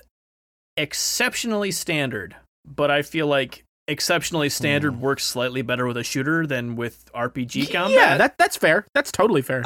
I think that was the thing. Like, whenever I got into a shooting conversation, I enjoyed myself. And I think that's because I think the guns feel surprisingly good. And I think that the nostalgia, well, I put this in my review as someone who grew up with like the Deus Ex games. I really like that nerdy shooter where you hack stuff and you know, it's... Yeah, I like the RPG elements in the shooter. I'm with you. Yes, I like the RPG. I like the numbers in my shooter. Wait till I tell you about this game called Fallout New Vegas. I like the upgrades, and I like, and that's a great game too. But that's the stuff that makes the shooting more interesting to me. So, and like me and Shay were talking about on the Chomping After Dark, yes, a lot of those side quests can feel a little empty, but there's always a little world building in there that, to me, the only issue I had was the time. I just didn't have as much time to put into the game as I would have liked. And here's the thing. I popped it in the other night, and then I'll shut up here. I popped it in the other night, literally, and I was just trying to recount how I felt about the game. The first thing I saw when I turned the game on, it was raining, and I turned, and there was a giant green glowing fucking samurai neon sign in between 2 giant skyscrapers. And I was like, fuck, this game is so cool. Like, I forgot how cool everything in this game looks. It's just an awesome game and an awesome world. And I think, honestly, if you tell someone you have a time capsule and you're not going to send this game back in that time capsule of games they should experience, I'd be really disappointed if it was me getting that time capsule. I mean, yes, but also you'd have to send it back with like a 100 gigabyte download as well, and that'd be hard to put in a time capsule. And a big notebook that starts with, okay, so hear me out. That's true. I didn't put it on my top 5, but I do think that there's a lot of fun to be had in this game. I do agree with you, Morgan, that I don't know if it's necessarily the art style per se, or just I guess it would be. I never know the differentiation between those things, but I really do like that the city does create a vibe. It does. And when you're out of the city, there's a distinct vibe as well, even if it's just dirty and dusty and full of trash. I mean, there are significant vibes there. And I think the game does that really well. I really did enjoy my time with the game. I didn't put it on my top 5 because I kind of had to separate, am I having fun because of the game itself and the choices that the game has made, or am I enjoying it because I just enjoy the style of game? And as I thought about it more, which coincidentally is good that we waited until January because we were going to talk about this game, is that I realized that I did enjoy certain aspects of this game a lot and certain choices that they made, but I enjoyed this game a lot more because of the general loop of the game. And I enjoy that a lot. You know, I enjoy the Fallout games a lot, and it has that similar loop. Mm-hmm. I think if the game didn't have as many of the issues that it had, and some of the things that we talked about previously were fixed, such as the map issues or the amount of missions that just you're doing them just to do them, I think I would have enjoyed the game. The game would have been in my top 5. I still think it's a really fun game despite all the issues, and I think that if they're given the chance, CD Projekt Red can turn this into an amazing game. Right now, in its current form, though, it doesn't belong in my top 5. But I can understand why other people would feel that way. I still think it's a fun game. Yeah. Yeah, I feel like... I think if you'd have yeah, go ahead, Josh. I feel like, oddly enough, a lot of the issues, not like the bug-related issues, but like the game pacing issues could have been solved by having way more missions show up later on as you did more of the story, because I feel like after it's really front-loaded. Yeah, like you hit the main title screen after you do the intro to the game, and it gives you so much side content immediately after that. That it's overwhelming for sure. Yeah, like I feel like they needed 10 missions right after that intro sequence, and then make you do some story stuff, and then give some more stuff. Mm-hmm. I think they could have done some, like, it's always with an open world game like this, how you dole out the story mission or the side quests is a big question mark from game to game. But I feel like there is just infinite amount of stuff as soon as you get out of that intro part of the game. And I feel like I feel like they did that better, and some other open world games this year did a better job with that. And I kind of I would have liked to see some of that side quest pacing in this game. Yeah, and that sucks because they had the city and the look of the game and everything working for it, but they just went with a very sort of traditional kind of open world thing, and I still feel like it was very ambitious in like at least scale. But yeah, it was, not revolutionary by any means, and that's too bad. That's too bad. You can't help but think, as much as I love this game, and I think honestly, Shay, when the PS5 version drops, if you eventually have one, because I played through on PC on Ultra and it looked gorgeous. And I did not have, weirdly enough, I was lucky. I did not have any technical issues really on PC. I still think the game is flawed, but I didn't have any technical issues really to stand out.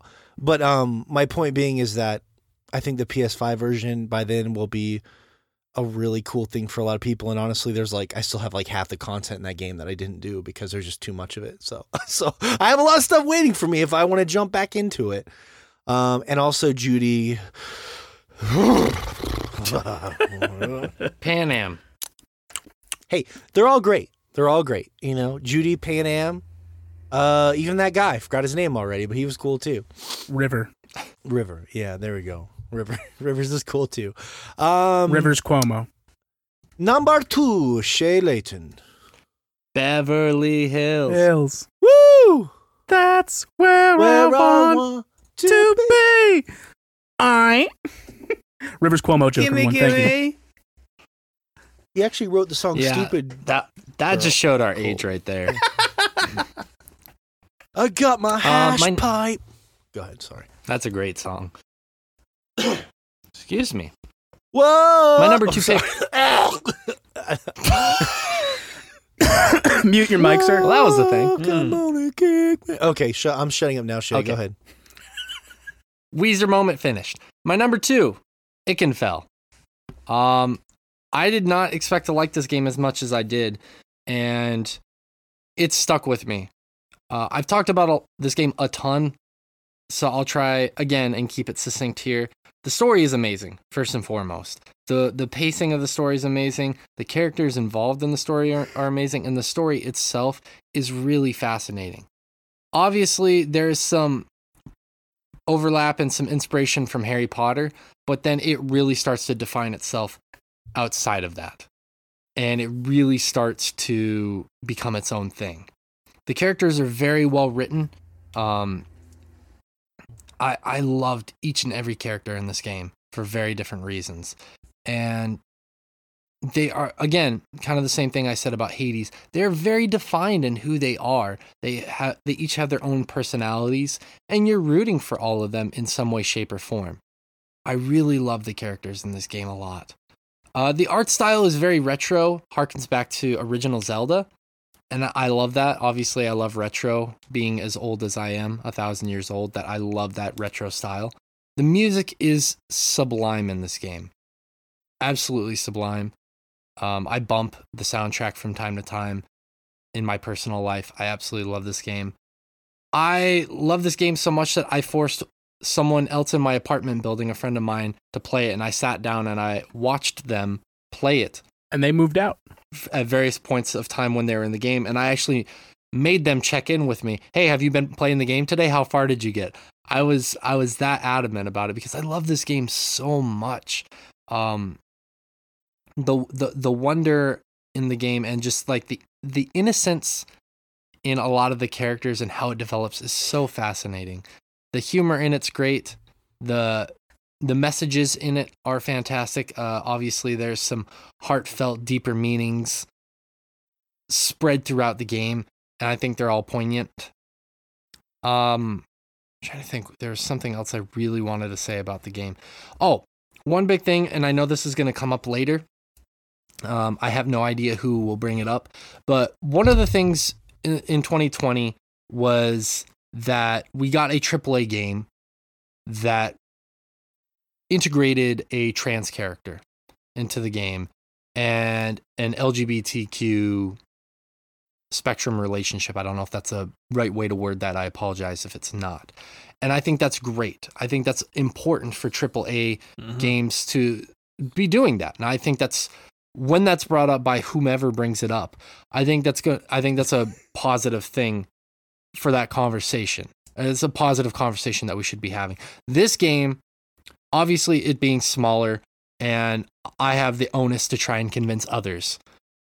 If you are at all a supporter of that movement, which I'm not going to tell you to or not to, which I hope you are, but if you're not, I'm not going to ever accost you for those opinions. I will probably a little bit. I'm lying.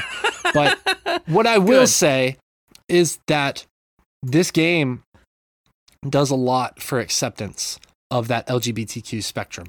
And we talked about it. I'm not going to sit here and push an agenda. All I'm simply going to say is if you are a supporter of that at all, you will really love this game. If you're at all, and I say this very nuanced, if you are at all a fan of Avatar: The Last Airbender and you love the character development and how great it is in that show, you will love the character development in this game, not because it's similar, but because of how amazing each character is and how well each character develops. And one of them also if you're a fan of that show, you know how every character is meticulously crafted in that game, and I feel the same here. I don't have anything too negative to say about this game at all. No, I even enjoyed the combat, which is a strategy tactics style combat. The only thing that kept it from the number one slot is obviously there's a game more amazing. Peggle 2. And that game we will talk about here shortly. But yeah, Ikenfell is an amazing game. I'm telling you guys, if you have not played it, you've heard us talk about it throughout the year. It is a 20 to 25 hour game. It's amazing, and you should play it. You should play it. You should play it. I'm done. Okay, cool. Ikenfell at number 2. Josh, what is your number 2? My number 2 is Ikenfell, which is why I was not going in on Shay. Right there, sense. I'm like, I'll announce my own pick and then go into it. Yes, to basically everything Shay laid out before I did there. The combat in this game is a really cool pared back tactics game. Like this is more or less a JRPG as far as the way kind of individual fights go. They don't have random battles. It's more like the sort of Chrono Cross style where like you see somebody on the map. If you run into them, you are in combat. But instead of being like in combat on the map, it goes to a tactics layer where you are, positioning is super important. Figuring out how you want to deal with each individual enemy in a certain fight is important because each enemy is threatening basically at all times from beginning to end of the game. I loved so much of what this game did, from integrating tactics into a JRPG like this, which I thought was just an excellent way to make combat engaging from beginning to end. They did an excellent job with that. They did an excellent job with the music, like we already mentioned before. This is one that I brought up in the soundtrack department when we were talking about what was the best music from the year. I absolutely loved this. I'm pretty sure I brought this up in narrative as well. Like it hits so many notes just expertly this year that it is hard to overstate what a good game this is. What an excellent, like it's very, like we mentioned before, kind of how like nostalgically, like the way the story kind of hits a lot of notes that you feel like you've experienced before, but takes them in different directions. It does an excellent job with that, of kind of touching on themes that there have been pieces of media that you've experienced before in your life that have kind of in one medium or other have been kind of on the periphery of this game. Stuff like Harry Potter, like any of the Final Fantasy games, like Chrono Cross, or Chrono Trigger, like I mentioned before. So much of this game feels like it's been almost addressed before, but having it all kind of come together in this game, in its own unique thing, feels special, even though so many of the parts have been brushed up against by other art pieces in the past. It all comes together and becomes its own thing in a beautiful way.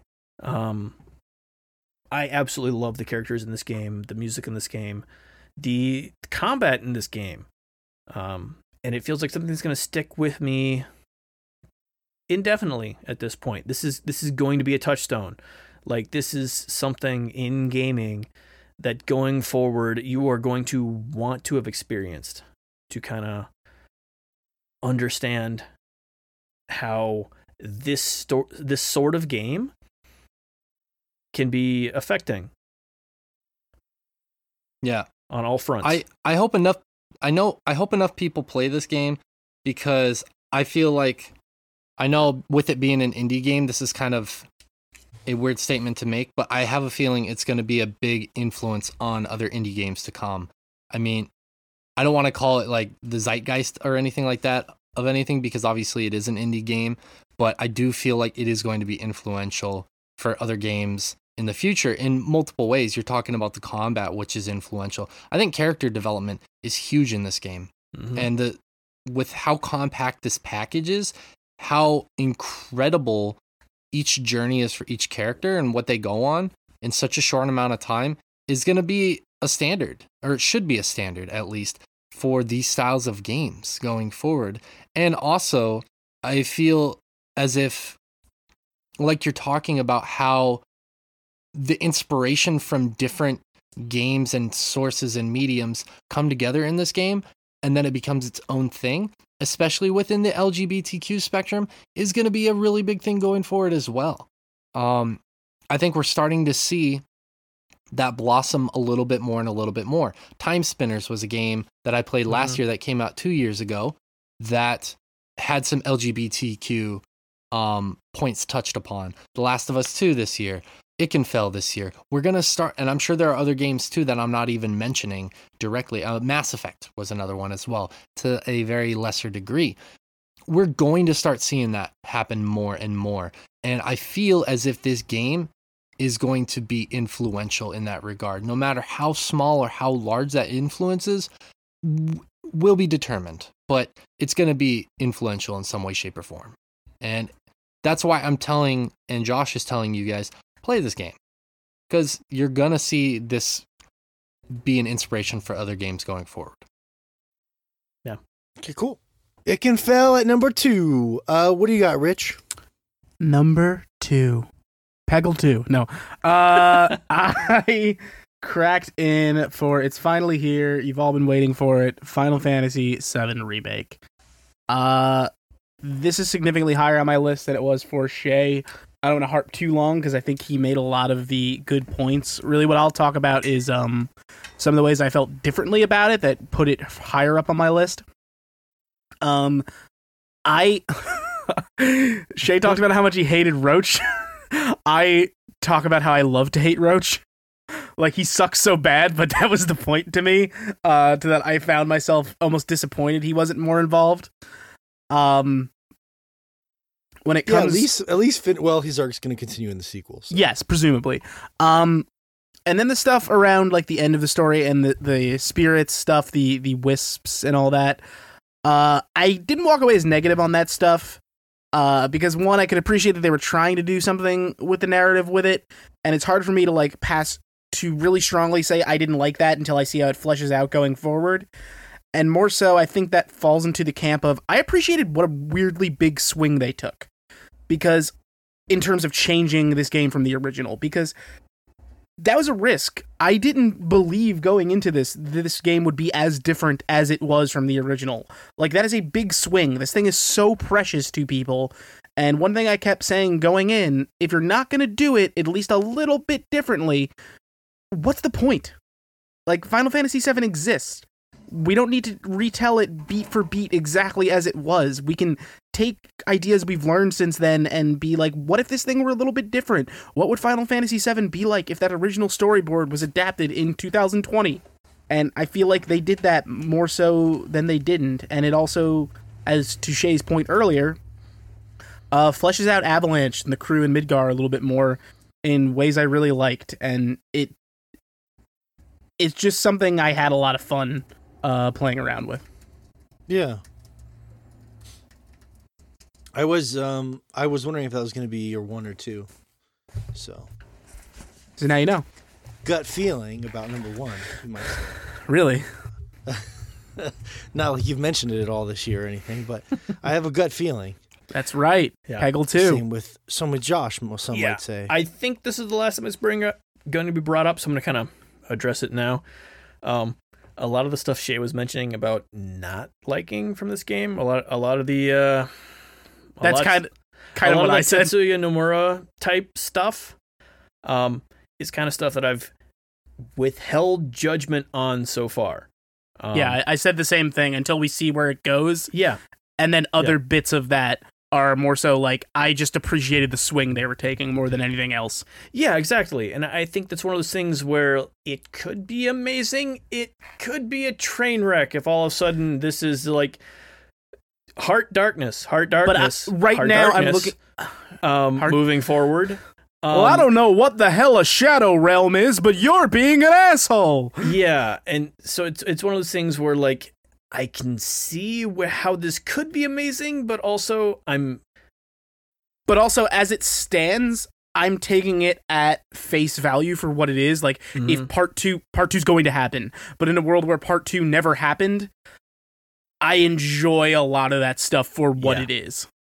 Yeah, and I think as far as gameplay wise, it's excellent.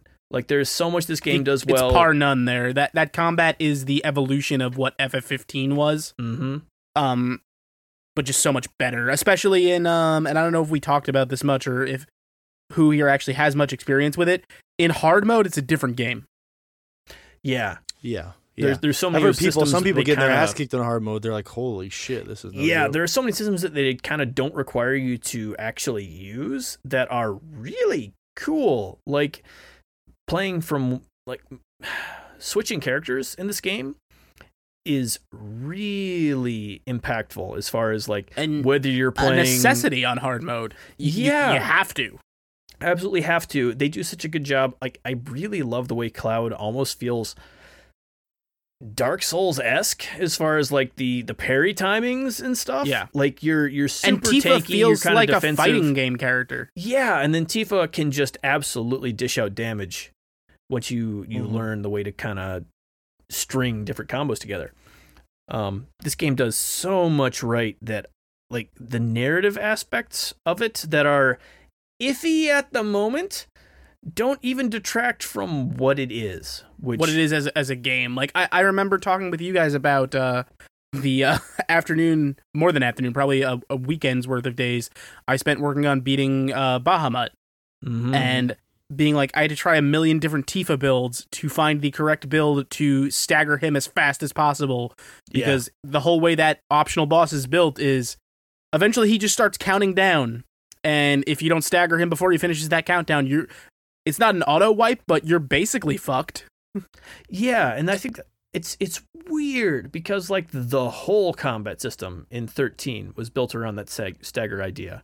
Yeah, and they made it less important in 15, and now more important again. And then more important again here. And I feel like that the whole stagger idea is one of my favorite things they've done in Final Fantasy combat. The best bit of 13 is the combat. Like the stuff it did with that traditional turn-based stuff is the thing that made that game worth playing.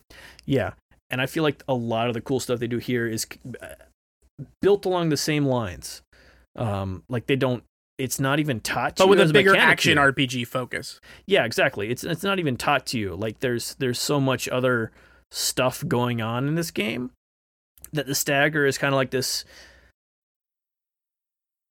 ancillary sort of mechanic that like it's super important once you're on hard mode, but they don't even bring you don't up necessarily need to engage with it on normal, but it would be a little ridiculous not to.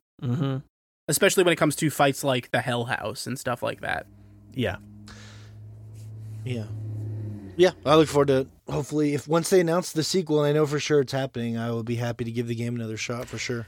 Just crank the combat up to hard from the very beginning and try to at least enjoy that game's not really built for you to play it on hard the first time. Well, I've already played the majority of the game. Yeah. If you have that New Game Plus file, though, is what I'm saying. Like, as far as the way that difficulty works, that game is not really built for you to play it on hard in your first go around. Okay, that's good advice. Cool. Yeah. Learning the systems on hard would be a bit much. Like, and you also wouldn't have that level going in. Hard does not let you use items, which is very restricting. In combat, it doesn't let you use items. Yes. Yeah.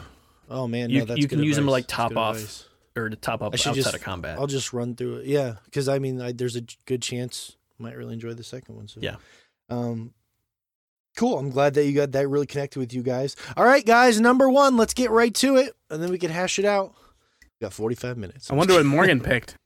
Yeah, no surprise here. I wanted to focus on something a little different for this section because we've talked so much about The Last of Us Part 2 over the past couple weeks. And I wanted to really talk about the gameplay. For me, the gameplay is of Maneater. Okay, good. Good. Continue, buddy. Continue. So you press R2 and you move the joystick to thrash. It's a lot of fun. That was mine. That was mine too. Damn it. I was hoping somebody would. Oh, I got a funny thing to tell you guys about that in a little bit. Don't let me forget. I think really what it comes down for me always for Game of the Year is gameplay because, like, no matter how great a game may be in other aspects, like, I really want to enjoy playing the game. I really want to be impressed by the gameplay. And I've also been frustrated by Naughty Dog games because over the past 10 years, like, they've made two of my favorite games, but, like, the combat is the one thing about their games that always keeps me from replaying them. Like I've always wanted to go back to Uncharted 4, but I don't like the shooting very much at all. Mm-hmm. And same with Uncharted 3, and it keeps me from going back to those games, even though I love most of the other aspects about them.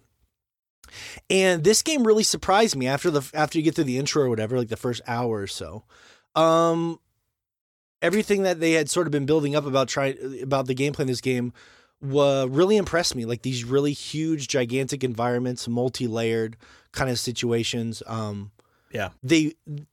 They did a really good job implementing a bunch of new stuff. Like you can go prone now and like tall grass and stuff to really make you feel like you're an assassin of death. Melee combat is a big focus now so that like if you're sneaking around, which is a lot of fun, and shit breaks down, which of course for me it usually will inadvertently because I'm not very good at stealth, you have the ability to, like, the chaos is a lot of fun. Like just seeing what the hell happens when everything breaks down is a lot of fun in the game. Because of the melee and the combat and the different options you have available to you. And the general scale of the environments and all the different ways you could approach it, all the options you have for combat, weapons and all that stuff, the way the environment breaks down, all those things I think are legitimately objectively incredible. I think the thing that pushes me, the thing that Naughty Dog says, like, okay, that's what most other developers would do. And most people would say, great job. But the thing Naughty Dog does that goes the extra mile, which is like insane to me, I'm actually in the process of making a really long video about it, is they really went crazy with the details of the realism to kind of fit the theme of the game. For example, there was even some stuff I didn't even recently know until my second playthrough because it was so visceral. Like some of it's little aesthetic things. Like if you shoot a wall, I was looking at this cool thing the other day, but if you shoot a wall, you can see the pebbles individually fall into the water. Like that's sort of the level of detail in the game. You can see every ripple of the pebble, and it's different every time. It's not like a pre-programmed thing. Like your bandage, when you put a bandage on, if you sit there and wait and watch it, it slowly starts to fill with blood. You can see the mark go from like a clean bandage to a bloody bandage. There's a lot of really cool things. Like, for example, you can use enemies to throw them into the infected. So, like, if you, like, take an enemy hostage as, like, a meat shield, you can throw them into the infected as, like, a cool way to do it. But there's subtle details. Like, if you sneak up on a guy and put a gun to his head and you go to shoot him and he hears that you have no bullets left, he starts squirming around like crazy because he knows that you don't have any fucking bullets in the chamber. If you kill a bunch of guys that are together and you leave one guy left in the pack, that last guy will like plead for his life and shit because there's nobody around to help him, right? There's so many dynamic, crazy... I was watching a video the other day about this is going to sound gross, but the brain splatter in this game. You can literally shoot someone and their brains will splatter on the wall and you can watch the little bits of brain drip down. I'm sorry. Can you please stop talking about that? That's really grossing me out right now. I know, it's very gross. We're talking about the Richard Ramirez documentary, right? Can't handle this. And like there's just like for example, this is one crazy thing. If you break a glass window in front of an enemy, when you grab them to choke them out, you will see the shards of the glass in their face if the window broke on top of them. Like I'm literally making this video because I just thought it was a fun video to make.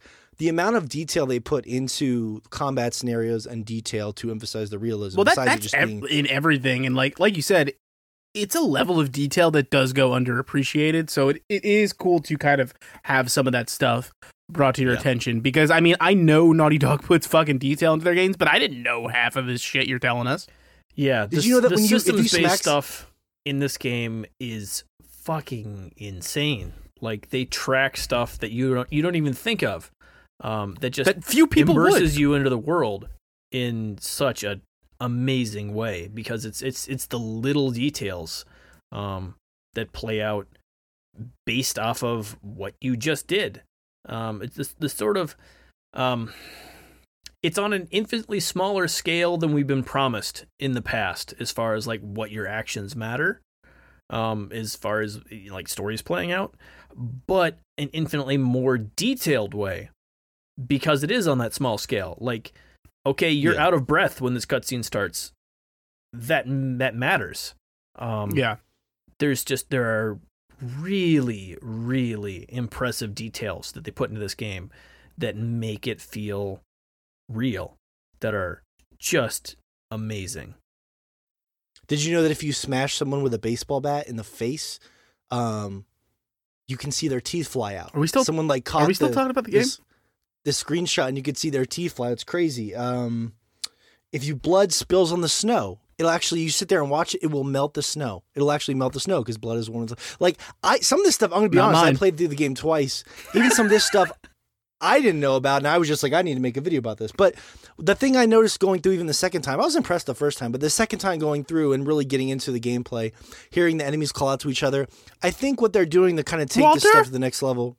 I know you joke about this stuff, Josh, but I was really impressed by, not necessarily, because obviously, if the guy's like Walter, it's not like there's an actual backstory there. They're just, what if there were? Infusing them with details to make that seem real. But Morgan, what if there were? Because that's what Watch Dogs Legion does. Yeah, because there's not all these, obviously they're just NPCs, but what they're doing to make them in the realism of the game, like for example, if a dog smells you, they'll like scratch on the door until the owner walks over and opens the door, right? And the way they'll respond, like if their owner goes down, they'll nuzzle, they'll kind of nuzzle their dead body and shit. Like, you would be blown away by all these amazing, like this is something Greg Kasabin pointed out that I had totally forgotten, it's very obvious. When you go to an upgrade bench, it's like the best upgrade bench ever. You see the character literally like changing the ammo, adding the little upgrades. There are unique animations for every single upgrade in the game, which literally will only ever happen one time, but they're all unique. Like they put so much effort into the detail, into the minute details, like things that most people will not give a second thought to. You will miss. Yeah. Like if you don't ever brush up against a tree, you wouldn't know how realistic the snow falls off the tree. I feel the same way about real life, though, to be honest with you. Yeah. Just don't brush up against that many trees. You aren't even talking about the best mechanic, though, the rope mechanics in this game.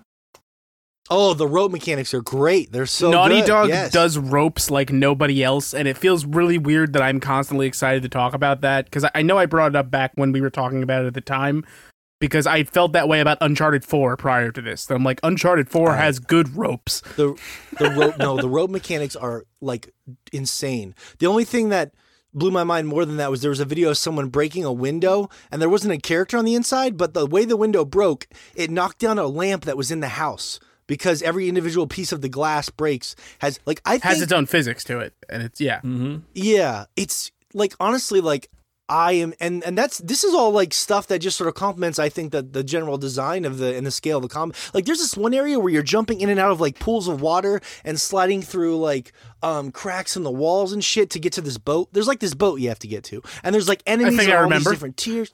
It's just gigantic, and that's just like one of like 1,000 areas, and it's just. I don't know. Was just completely blown away by not just the detail, but just how diverse and interesting the combat was. And that's the most important thing for me, because at the end of the day, all those other things are great and important, and they'll carry me through a game. But for it to be my game of the year, I want to enjoy playing it. that is the most important thing. Well, it is a game, so that would be important. It is. It should be very true. Yeah. Like, the gameplay is very much like the first game, but like improved on all fronts. It feels great to play compared to the first game. Like it is very similar, but like all parts of it have been kind of refined. Yeah, refined to what works about the system. And to be fair, the other game was 8 years ago. Like, games beyond The Last of Us have done more since then, and it's informed by things other games have done, and then builds off what The Last of Us 1 was. And it does do all that stuff the right way, like 100%. You're not gonna, no denial there. And I just think that stuff's cool because it's in service of the themes of the game as well. So that's the biggest thing for me. And I'll get this out of the way now, so I don't have to say it in a little bit. The reason I got, I think, so heated with you guys over the past couple weeks, some of it I will say is self-criticism, is my own fault. I did sort of divert in my frustration away from favorite group thing to what I felt like was the best or the most important on a grand scale. And that's a problem that's something I think as a fault I have, and that's not what we're doing here. We're just picking our favorite stuff from a group. We're not necessarily fighting about what we think is like going to push the medium forward or what's the best. That's not what we do. It's our awards. It's what we like the most. And I think that's the important thing to keep ahead about, which, like, you know, if you reflected on it and you came out feeling that way, I'm glad. I did, and so I do apologize for that. I think, and if you know me, this is the thing that I've always been very passionate about, and that is the AAA Martyr joke came from this. The whole reason somebody sent me this game should cost $80. the AAA Martyr joke, I don't know where it came from. I wonder why. The thing I believe the most about criticism, and this is something that people can absolutely hold me to, especially with my game of the year. We're not doctors. We're not saving lives. We're just entertainers. We're just on a podcast making dick jokes, but we're criticizing this art, this incredible art that people are making. And my general goal has always been, and that's why they call me the AAA Martyrs, I want to see things that I feel like are going to push the genre forward. And I actually felt like I had like an emotional experience before we did the first Game of the Year podcast where I was sitting there. I felt like I was going to cry because I did not want to come in and talk to you guys. I was like, I know we're not going to agree, and this game means too much to me, and I can't do this. And I wanted to figure out why. I'm like, why do I care so much about this? It's like, at the end of the day, who cares? You know what I mean? Like, I'm going to have this opinion. It's going to win all these awards. It doesn't devalue your opinion at any point, and that's why I'm asking beyond this top 5 discussion we're having today. That's why I'm asking for a written top 10 from all of you, so we can have time on the website for everyone to get the games they cared most about out there in the world for people to experience in a different medium. Yeah. Yeah. But that's my larger point in summation, is just that for me, the entire point of putting my opinion on a pedestal and criticizing art that people make is to fight for things I believe are good for the medium moving forward. And that's why I feel so passionate about this game. I went back and listened to our Chomping After Dark. I said I thought I would give up every game on my essential game list for this game. And every single one of them. And you know what? Sure, I could. Someone was like, dude. Bro, you give up Frogger.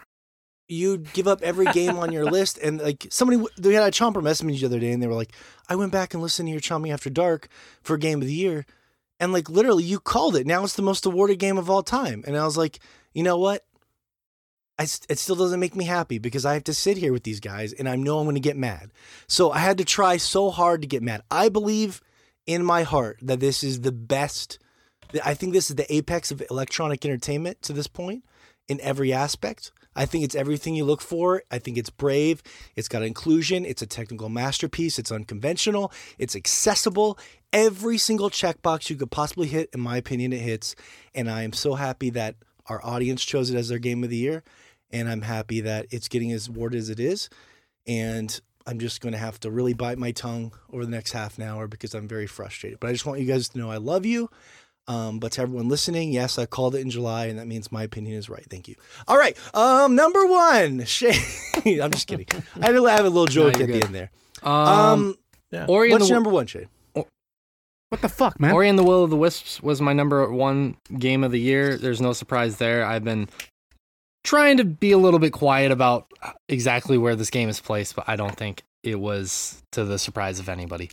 I absolutely love this game. This game to me is a masterpiece. And we've had this discussion a few years back about calling games masterpieces. This to me is the definition of I did in a review this week. Every single thing about this game is top of the line. Every single thing. The first game was incredible in its own right. The hand drawn and hand painted style, the very simplistic but emotionally affecting story, that gets you into it within the first 10 minutes. Everything about the game, the first game, was awesome. Except the combat. The combat was good. It was never great. That was always the weakest point of the first game. So what did they do in the second game? They made the combat very fucking good.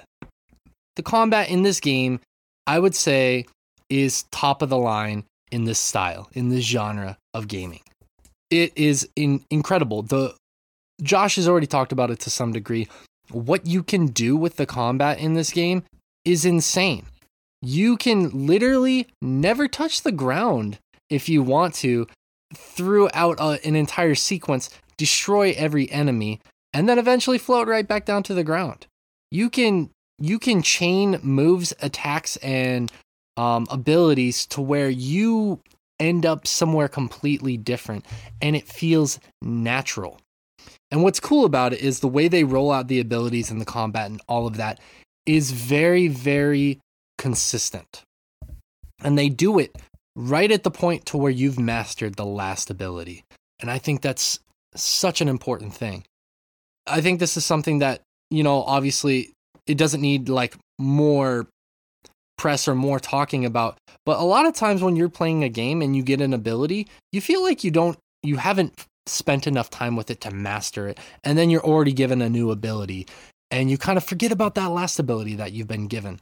But the way this game works, and it's kind of the way that Metroidvanias kind of work in general, is that you have to backtrack a lot and you have to do a lot of searching. And in this game, there's just the right amount to where by the time you get to the next area with the next ability, you feel like maybe you haven't necessarily mastered that ability, but you have gotten a good feel of what you can do with it.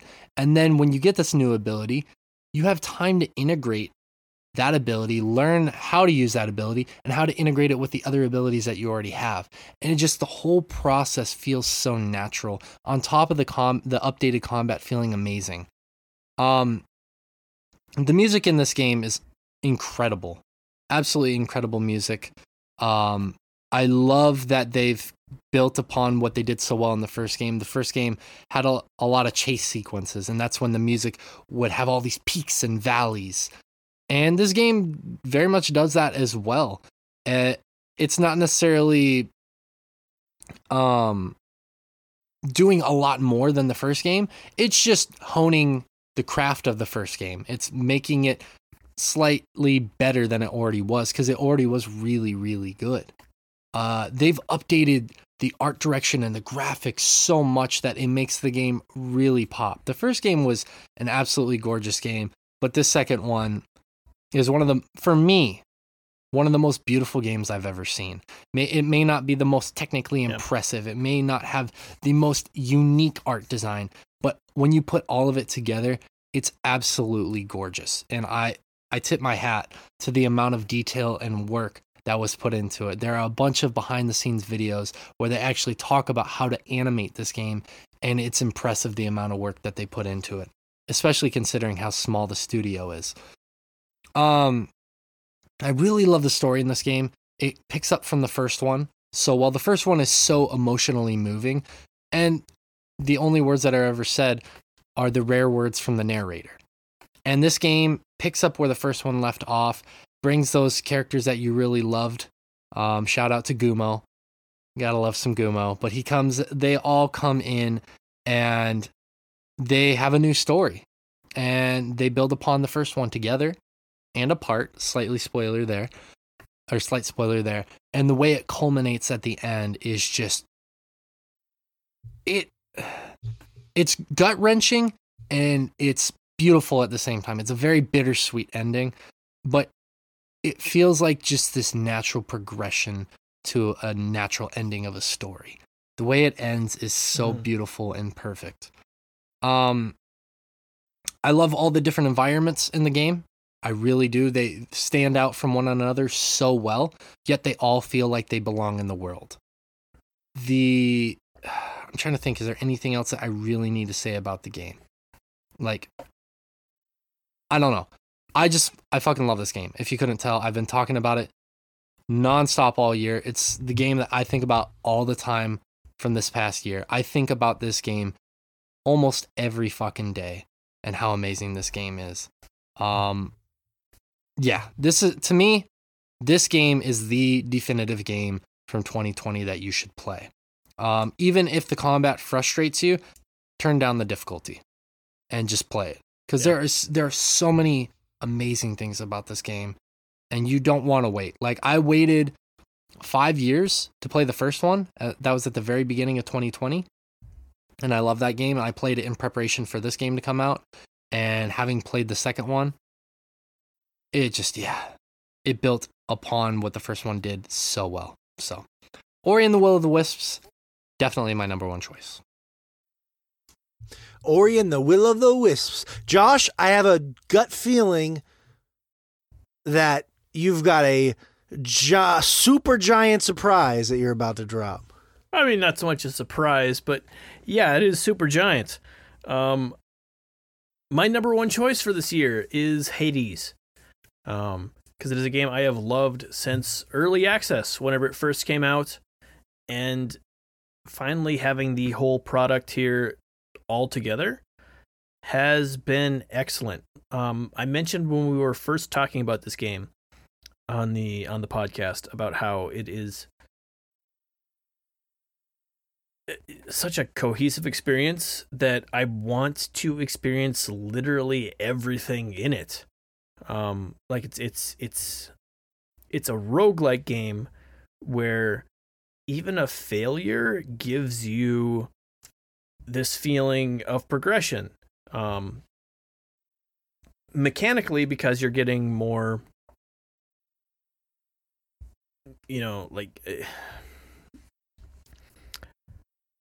stat points. Yeah, like more stats, more like different.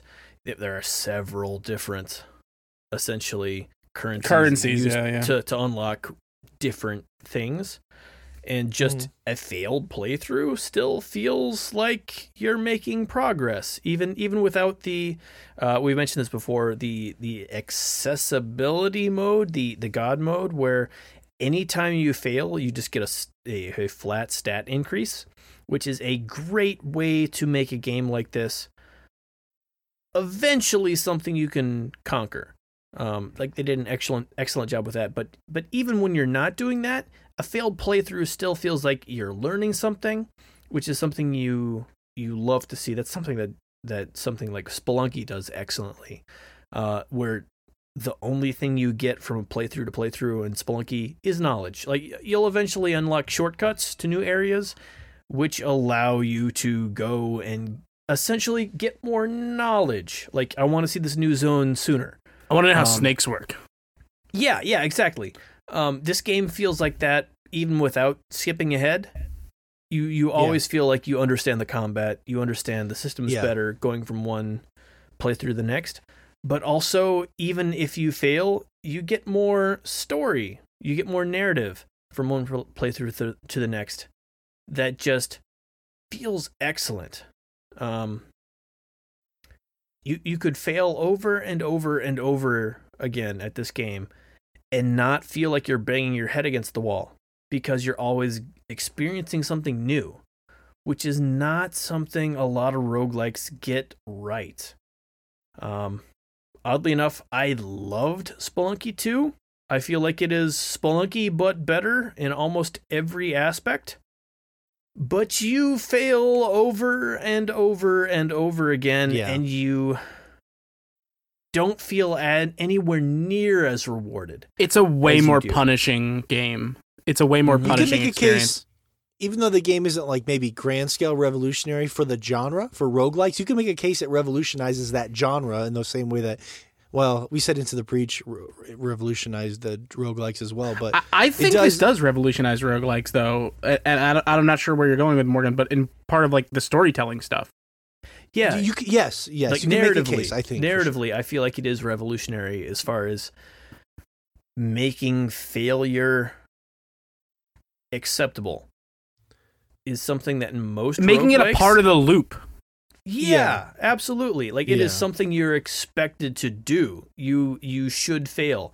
Like, oddly enough, I'm at the point in the game where almost every playthrough is a full clear.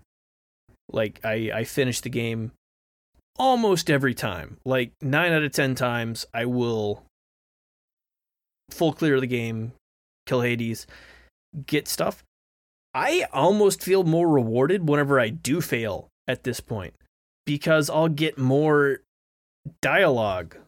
Like, having characters talk to me about how I died on this last playthrough, like, that's cool. Like, there is new dialogue based off of what killed you in a given Sometimes playthrough. it's very simple, but it's cool that it's there. It's yeah. Even if they're just like, oh, that floating eyeball gotcha, it's still cool that that's there. You know what I mean? Yeah, in a way. It's that, and also I think another great design choice is like that placement of where you respawn. Like, you respawn on like this walk of shame where you have to walk past Hades' desks, and like occasionally like you'll just be like, well, look who's back. Mm-hmm. It does an excellent job of integrating the narrative into the gameplay, which is something that so many games struggle with, where you end up like I absolutely love Uncharted games, but the narrative and the gameplay have fuck all to do with each other. What do you mean? Nathan's a murderer. That's the whole point of the game.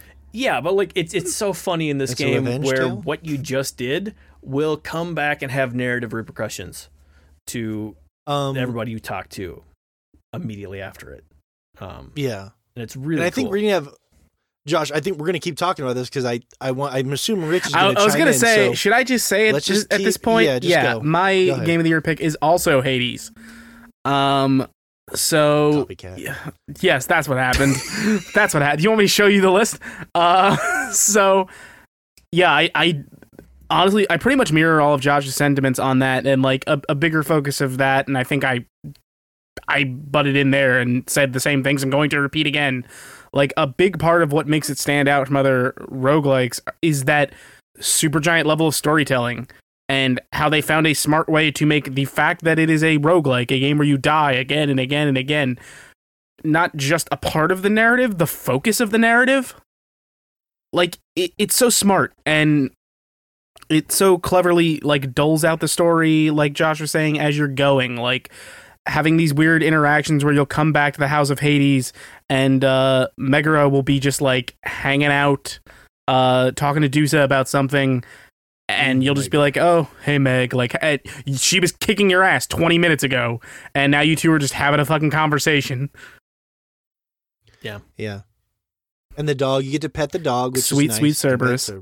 You get to pet Cerberus. There were some people, I'm going to be honest with you, that I never felt like talking to. Like, I never talked to Dusa. Dusa is the best. I'm a big fan of Achilles.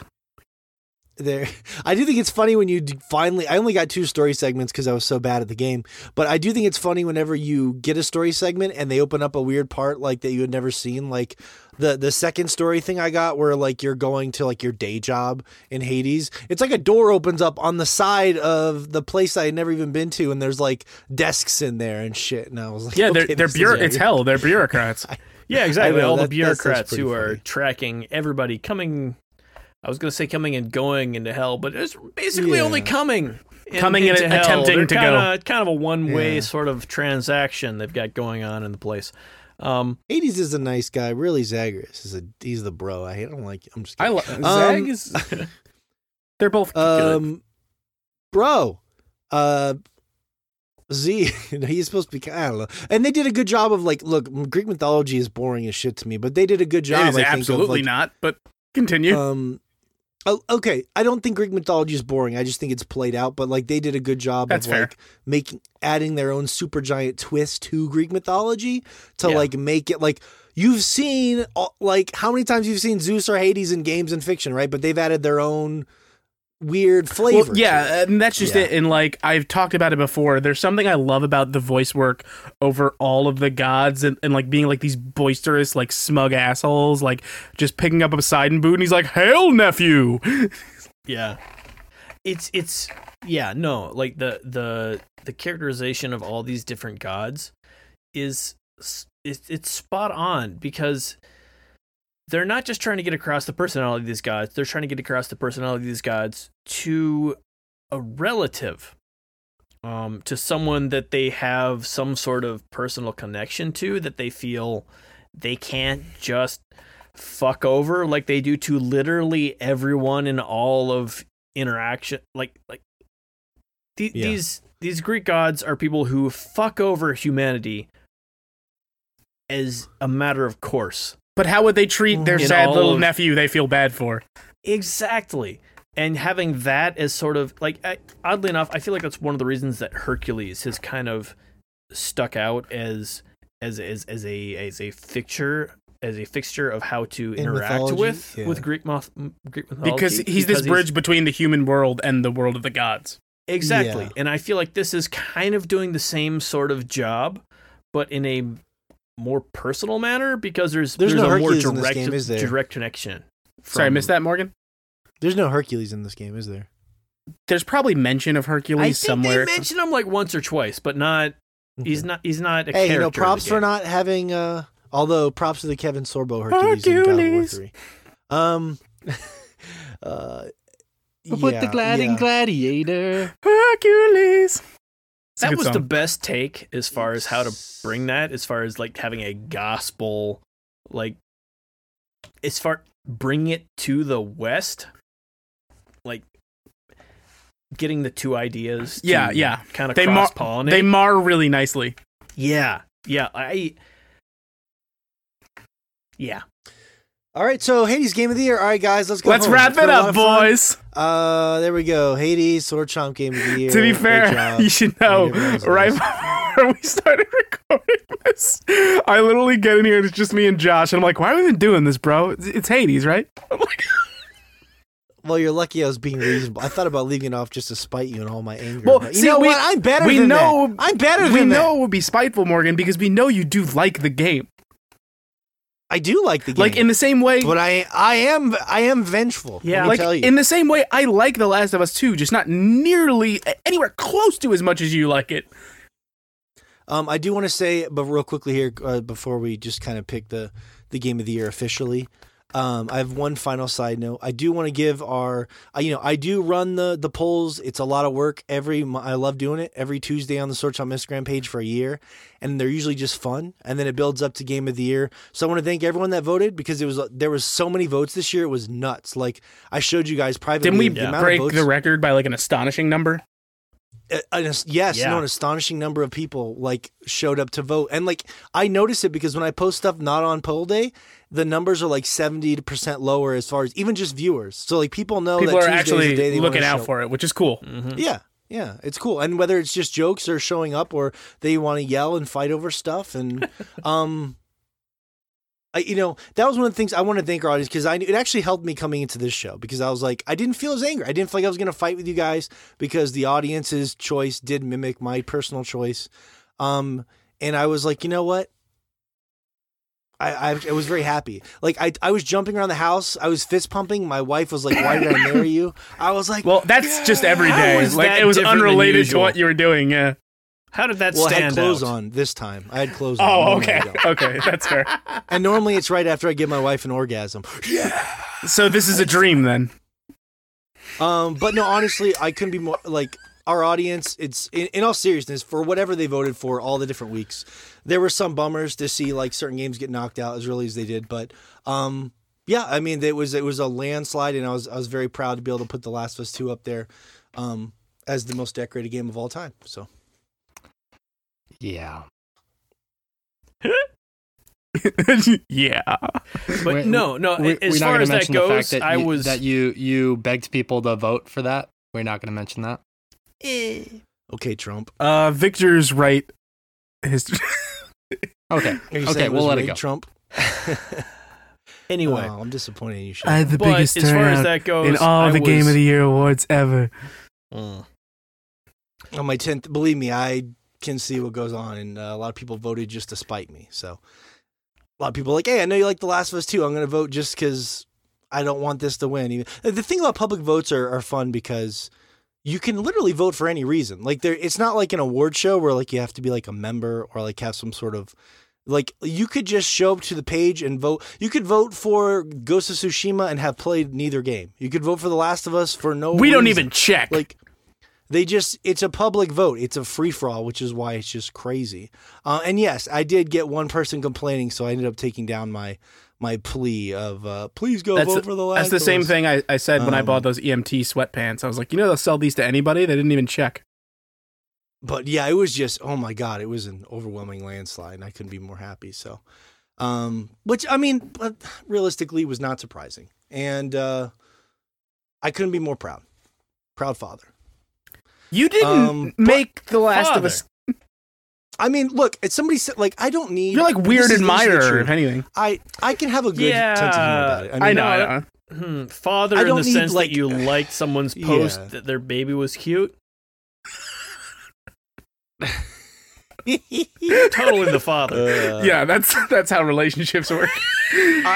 I'm glad you're happy, is all I can really say, Morgan. Because, again, the point was never like, I think The Last of Us 2 is absolute garbage. The point was, there are a lot of things this year that I liked more than The Last of Us 2. Well, that's what I told people. I was like, you know what? I feel, and that was one of the reasons I kept saying I quit, because I was like, man, I'm with three crazy people here. But I calm myself down, and I'm like, look, these are my friends. Be respectful. Even if, because at the end of the day, I'm stuck with you guys. So that is what it is. But I mean, somebody messaged me and they're like, do you feel validated going out there saying you thought it was the best game ever, and then it got all these awards, broke the Game Awards and all this stuff, Game of the Year? I was like, in a way, yeah, it sounds hollow, but like, I already had the opinion. But you just want your dad to say he's proud of you, and we're never gonna. I wanted the awards to validate my opinion, because I'm I'm a terrible person. No, like, I think that if I'm going to put my opinion out there, like, look, I'm hosting a gaming podcast. I've devoted my life to a gaming podcast. If I'm going to go out there and say I think something's the best game ever made, and it doesn't win any awards, and it gets shut out, then I look kind of foolish. It's just, I don't want that to happen. Best game ever made. Tetris Effect wasn't even on your list. Second best game ever made. Okay. With all due respect. All right, man.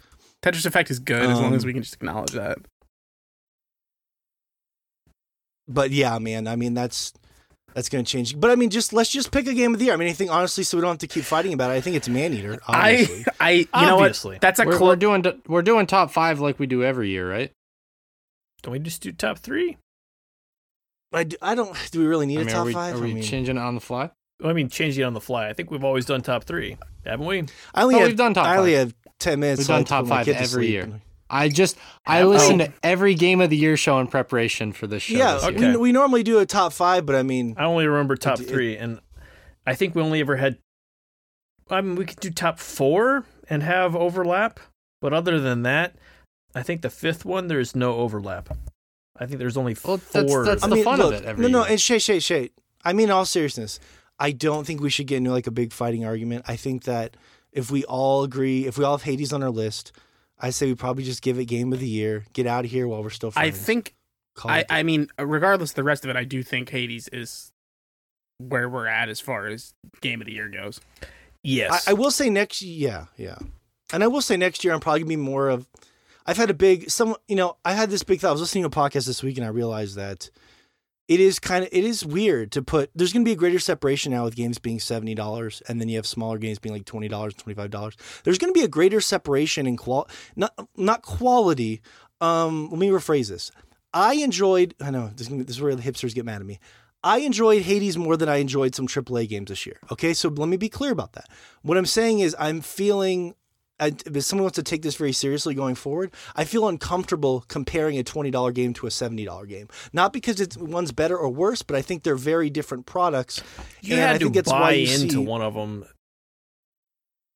exponentially more than the other to even play it. Well yes, also, here's the thing of why I think, like, again, I'm personally going to say, Morgan, I think that is your own personal hang-up. Because when you look at what it takes, like, look at the indie film industry. Like, the first Clerks is a better movie than some multi-million-dollar films. Yeah. But the trick is, if you go to the cinema, you're going to pay the same price to see any movie, barring like a 3D but fee. But I'm not talking about how much we pay for the product. Because, like, the problem you're saying you're having is production value then. Well, I was looking at a lot of, being the gaming historian, I was looking at I was looking at a lot of like, I was like, why is it that a lot That's of really games going to like be Hades hard will... to grapple with my other podcast about gaming history launches. Well, I was just sort of thinking about why a lot of games like Hades will like crush it in the independent award, like best independent game. But then they'll get swamped in other stuff, right? Because I feel like there's a tendency there, and I don't think it's right or wrong, because I enjoyed Hades more than most of the games in the top, like say the Game Award top 5 or whatever, right? But I think what happens is there's a human nature to those things feel different. Like Hades, even in our awards, got swamped in the second round by Ghost of Tsushima. Yeah. So I think there's a human tendency to separate those things, not based. That's all I'm saying. Yes. I don't think you're wrong. I just don't think it's right. I think most of that is probably marketing, because honestly, that's what AAA does more than anything else. Is marketing. Put Cloud Strife on a park bench. You will hear about the AAA games infinitely more than about any indie game. And it's some of it is production value, because there is more money thrown behind these things. But notwithstanding that, I think marketing is just absolutely enormous part of that. Because I heard so much about Doom Eternal coming into this year, and that made none of our lists. But we heard about Doom Eternal for years coming up to that game. Well, I know, but a lot of people love that game a lot. And so that game, but also they were bought into it. They had heard about it for years before it. I don't think it's a bad game. I just think it's not invested before it came out. And I just think its biggest flaw is it's not as good of a game as the game it's a sequel to. No, but that's what I'm saying is that, okay, well, we can agree to disagree on that. I think that's why you see a lot of places separate into like a best independent award. Like, I'll give you, this is my personal opinion, not the group. I think the best mid-tier game I played this year was Ori. I feel like the best small-tier game I played was Hades, and obviously you guys know how I feel about The Last of Us 2. In my head, I can split those games up because Ori was like $30-ish, right? And if you compartmentalize it like that, that's fine. That's fine. That's how I do it in my head, because it feels more fair. Like, I can't put up something smaller in my head next to those games for me. And I just want to tell that to our listeners to say, like, I'm trying to reevaluate how I do things fairly or unfairly, because I'm criticizing these people put their heart and souls into this art. And I bet Greg Kasavin and everyone that works on Hades would be like, yeah, man, like we love this game. This is amazing, but we're charging people $20 for it. We have limited resources here. This is great, but like, that's why, I don't know. Anyways, the point being is that's how I'm compartmentalizing thing now, and it makes it easier for me to look at and it's going to be weirder because AAA games are $70 now. Yeah, there's definitely a reason to look at it that way as far as like framing it, because like Rich was joking at this as far as games should be $80. Games are $80 now. I don't know if you've noticed this, but like if you want half the goddamn content that should be sometimes included they're as 100 a default, it's at least $80. Because there's so much shit that's added after the fact. Like games DLC are $80 at this point. Like, we pretend they're not, but like there is content that would be included with the game at this point. Also, people like to pretend that like added afterward. People like to pretend that this is a new thing, but it was totally a thing years ago that's just kind of circling back around. Like Super Street Fighter 2 was a $70 game. Yeah. And I think you guys are all pretty and that doesn't necessarily affect what we do this year, but it's just something worth thinking about. I think if people want to ponder that stuff, I think it's interesting to I consider it, but also Hades is one of those games that I mentioned this when we were first talking about it, how it's a game that I want to experience all of it. Hades, I've gone back to several times since we first talked about the game, meaning to like do an extra playthrough or something, like, okay, like let's get a little more content of this, and accidentally sit there and play for 8 hours. Yeah. It's a very addictive loop. Yeah. Like I'll accidentally play 8 hours of a game, and that is something that not many games have the systems to keep you allow you with. to do. You don't accidentally play games for 8 hours. And this is the sort of game that'll absolutely do that happen to you. Yeah. Because but those boons. I think Shay would appreciate this. I actually had this is a legitimate case that is going to crack you guys up. There's only one game that me and Shay 100%ed, that Rich loved and finished in one day, and that Josh put down the controller and clapped for. Do you know what game that is? It's Maneater. It's Me and Shay both 100%ed it, and we were the most critical of it. Like, why don't we just say fuck it and just make Maneater the game of the year and just make a whole mockery of this It's the best shark game of the year. We agreed on that. I mean, I mentioned this earlier. Given our lists, there are only 4 that appeared on more than one. So given that, I could absolutely say making our 5th game, number Maneater. 5, Maneater, because that's the only one that I 100%ed it. I'm sure Rich 100%ed it. You just said that the other 2 of you 100%ed it as well. Since nothing else appeared on all 4 of our lists, I can absolutely see Good making God. Maneater number 5. I think I'm comfortable with that, but we need to are we saying Hades is number 1? Given our lists, yes. I'm gonna. Morgan normally does this, but I'm gonna kind of bring it up. Given the weighted scores for everything currently, without any discussion, otherwise. Oh, did you count the scores? Well, let's see where we're at, Hades and then is we can number discuss 1. Iconfell is number 2. Final Fantasy VII Remake is number 3, and Ori is number 4. Given just the weighted scores from our 4 lists. I think because of my passion, I'd probably settle for The Last of Us at 5. Yeah, I think 5. Actually, I could be because comfortable with nothing that. is Probably overlapping more than other than Maneater. those 4. I think 5 is the kind of place where we've got an awful lot of leeway to put something we feel strongly about, And as number 5. I would actually, to what Morgan's saying and the way we talked about it today, I think I would actually be comfortable with The Last of Us at number 5, because I do feel it deserves a place on this list.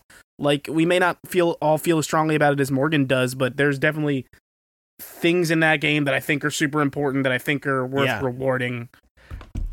I've given him a lot of credit for it, but oddly enough, this year, or not this year, but this week, this is about talking about what games have done excellently, is why I've wanted to go in more whenever he brought up The Last of Us 2. Talk about what it did excellently and the detail, the amount they have focused on little, in other games, inconsequential parts of a game that allow you to draw yourself into the world, has been really great. I could see The Last of Us 2 or Maneater being number 5, honestly, as far as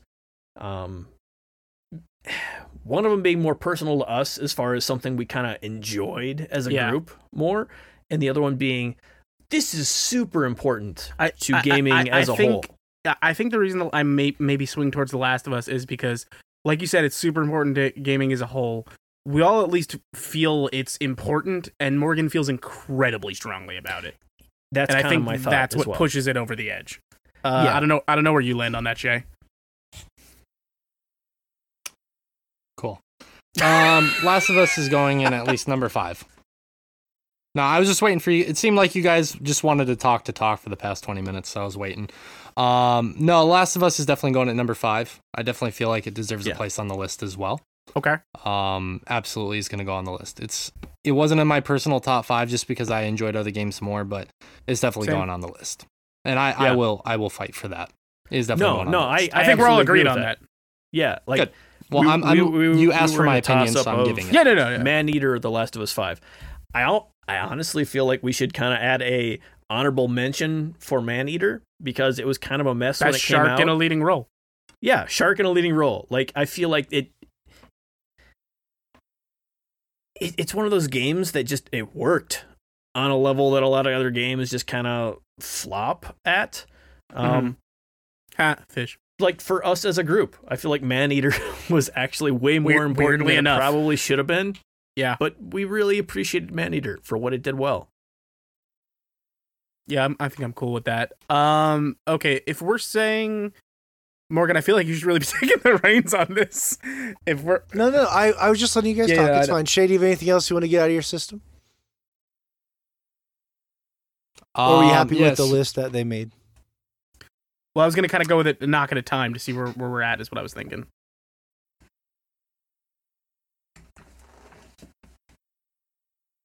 A knock at a time? Yeah. Just go with that. Well, Josh is peeing. Well, recap the list as you had it for Shay, and then we'll get his thoughts because I gotta go. Don't exactly remember what it was. Josh. Okay. You said one. They said 1 Hades. They said 2 Ikenfell. They said 3 Final Fantasy remake. They said 4 was Ori.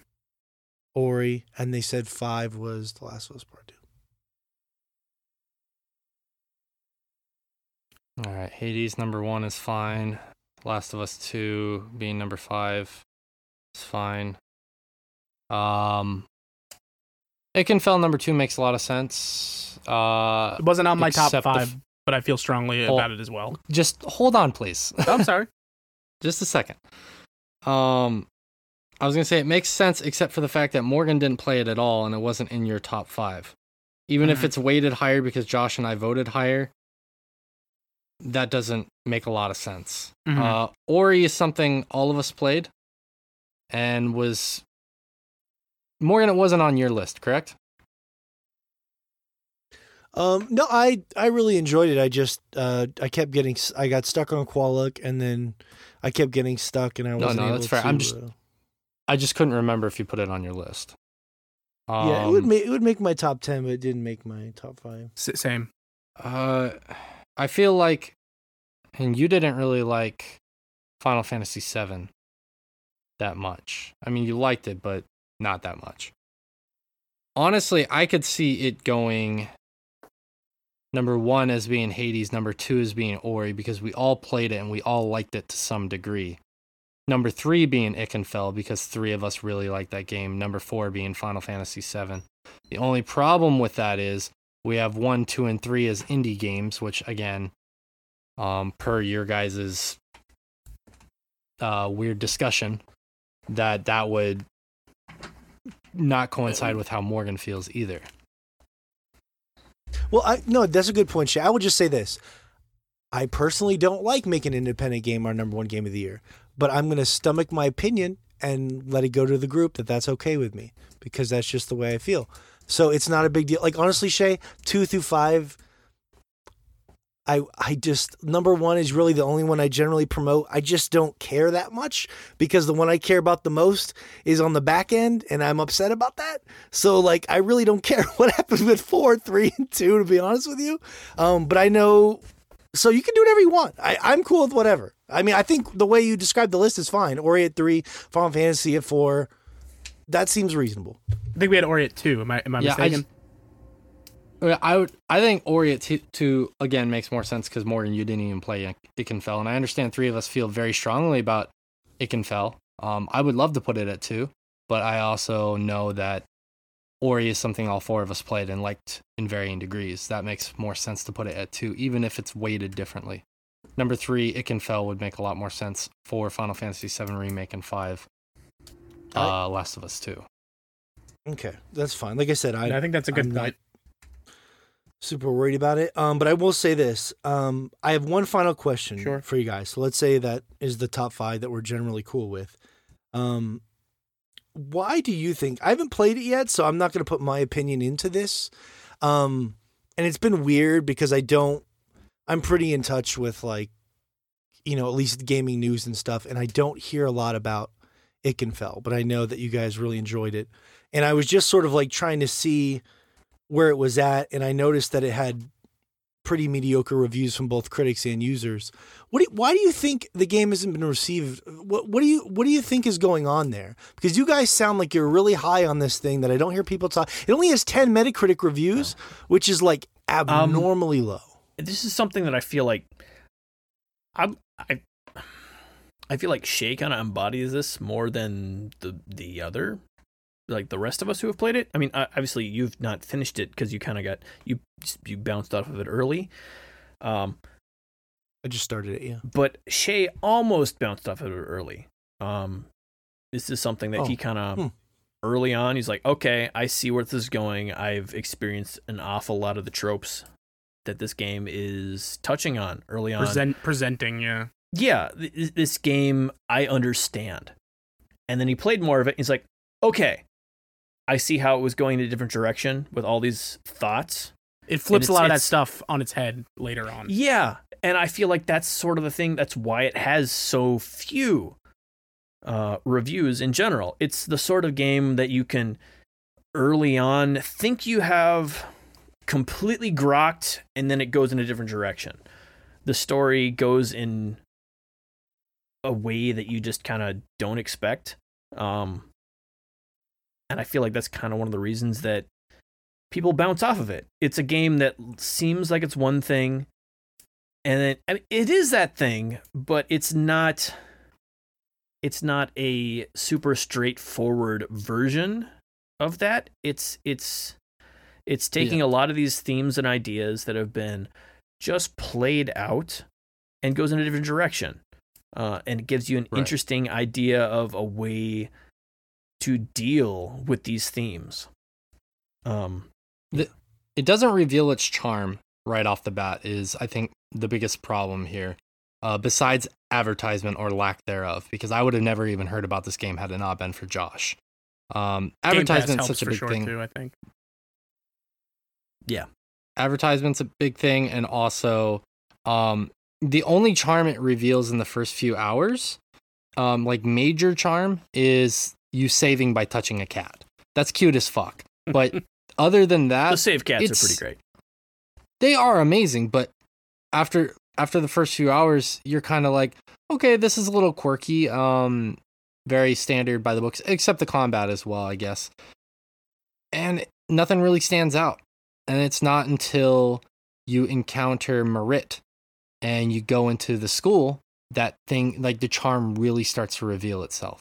Like right before you go into the school and you run into Marit in the little tavern, that's when it just starts to get a little bit of that charm. And then you get into the school and you really get the full effect of it.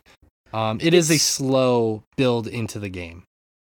Yeah, it's a sort of game where the characters are very genuine, but you've experienced these sort of tropes in ways that, like, you understand them before they give you that information, and it kind of takes a little more beyond that to even see that they are something unique and something you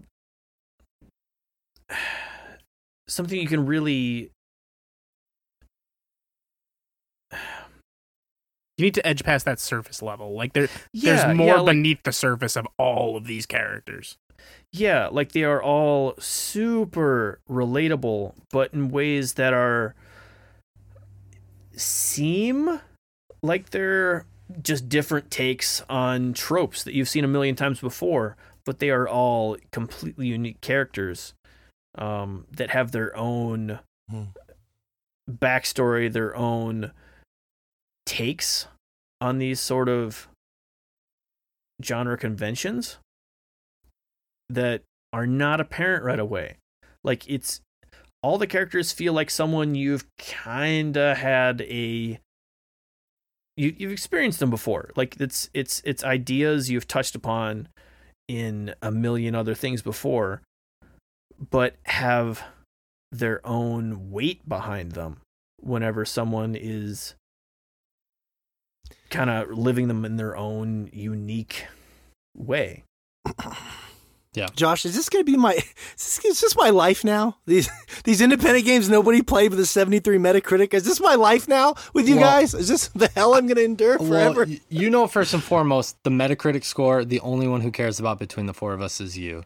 But one thing I'm going to say that we didn't really talk about too much because it kind of got overshadowed for all of us by the LGBTQ stuff is it really does a lot to talk about mental illness. This game also talks a lot about that, and that's something that we didn't even really touch that much upon. It does a lot for that as well. This game it's interesting because I know a lot of people say when they play video games, they don't necessarily need their games to say anything for them to be awesome. They don't even necessarily need an amazing story, for it to be impactful or awesome for them. As I'm getting older, I'm starting to find myself gravitating towards those types of games more, for me personally. And this is not to be looked at as me taking veiled shots at any other game. I promise you. I like games that have something to say personally. And so when they do, it's always going to be vaulted up higher for me. I look at my top lists this year, and maybe with the exception of Final Fantasy VII, I think all these games in some way, shape, or form had something to say. And that's what's important for me. And that's why it actually pained me to not put The Last of Us 2 in that number 5 slot. It was really, really difficult. Like, I was sitting there up until the very last second of the show being like, am I sure this is what I want my top 5 list to be?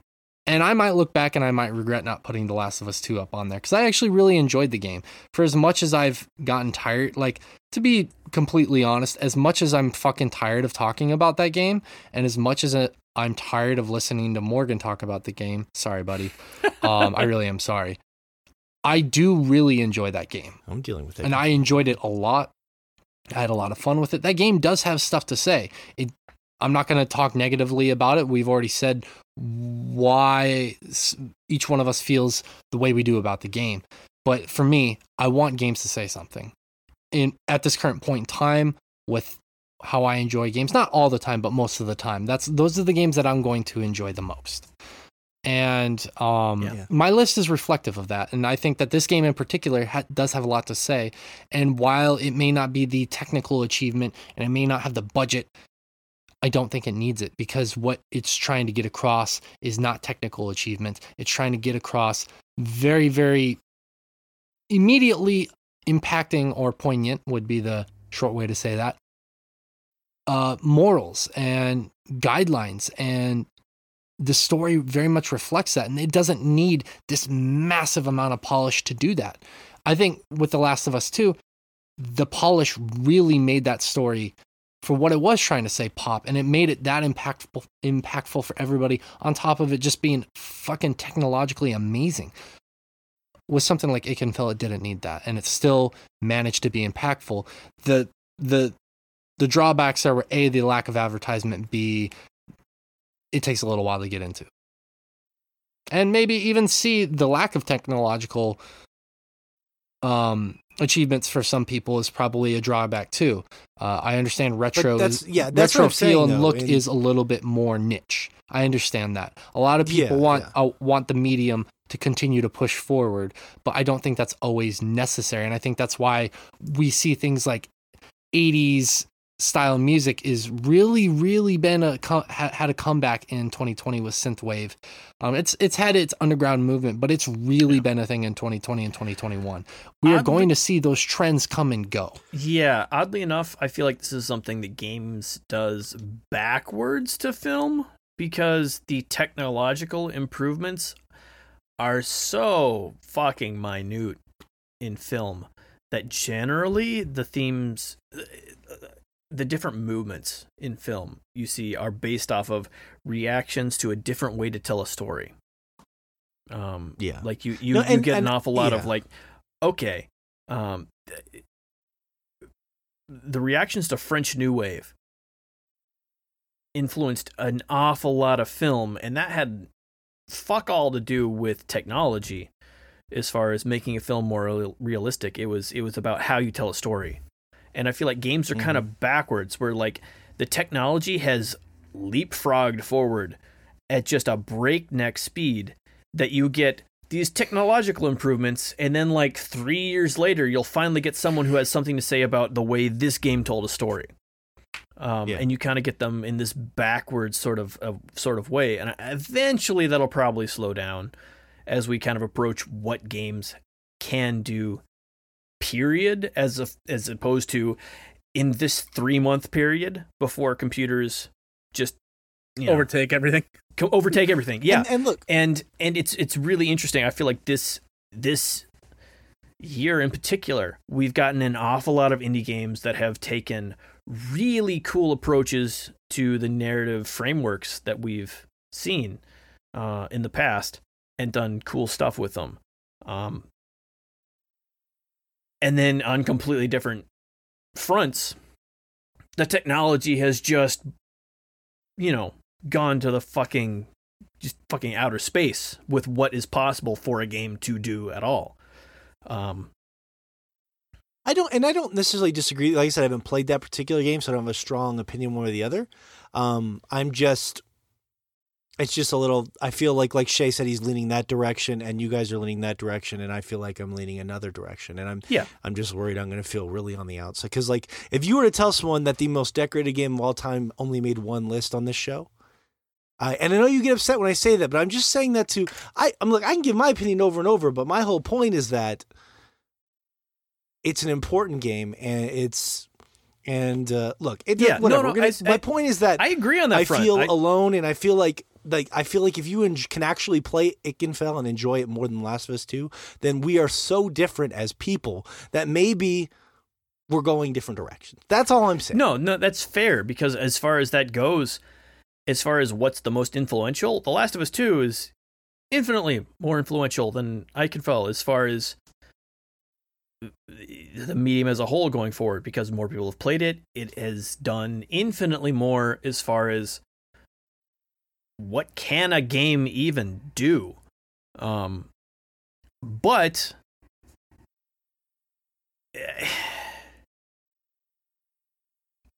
I also agree with you as far as I think Ikenfell is more enjoyable of an experience to go through, because I feel like it is touching on more of those narrative threads of okay, given what games can do, let's tell a story that's kind of subverting a lot of those ideas you've got in your head. Like what is a game?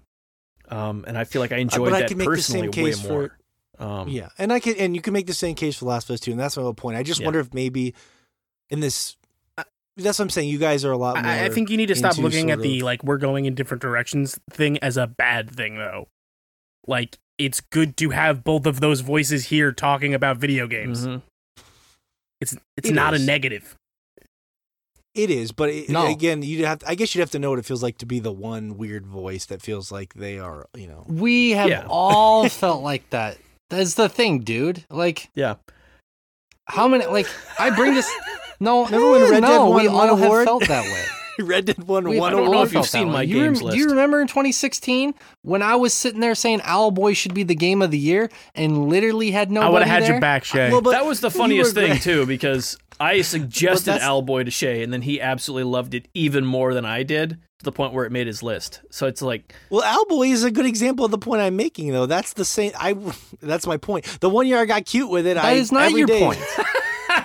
Don't even pretend that's your point. That's not your point at all. You're I'm not going to let you get away with that. That's not your point.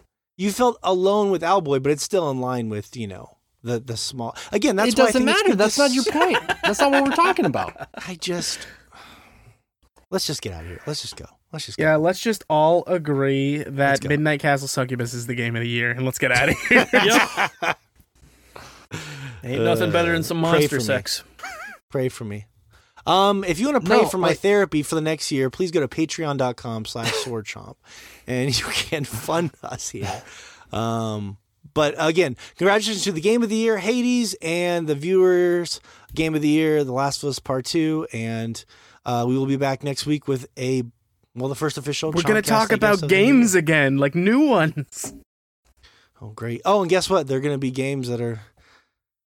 We're going to talk about 2021's Game of the Year, Cyber Shadow. We're going to talk about small $15 games again. All right, woo! All right, it's 20, it's going to be fun. Garbage. Let's get out of here. What about that $60 Hitman game that Rich is going to talk about? That's also true. Very good. Let's get out of here. Thank you for listening, and thank you, Rich, for being here from New York, Shay from Japan, Josh from Michigan, and I am here in Montana. We'll see you hopefully next week.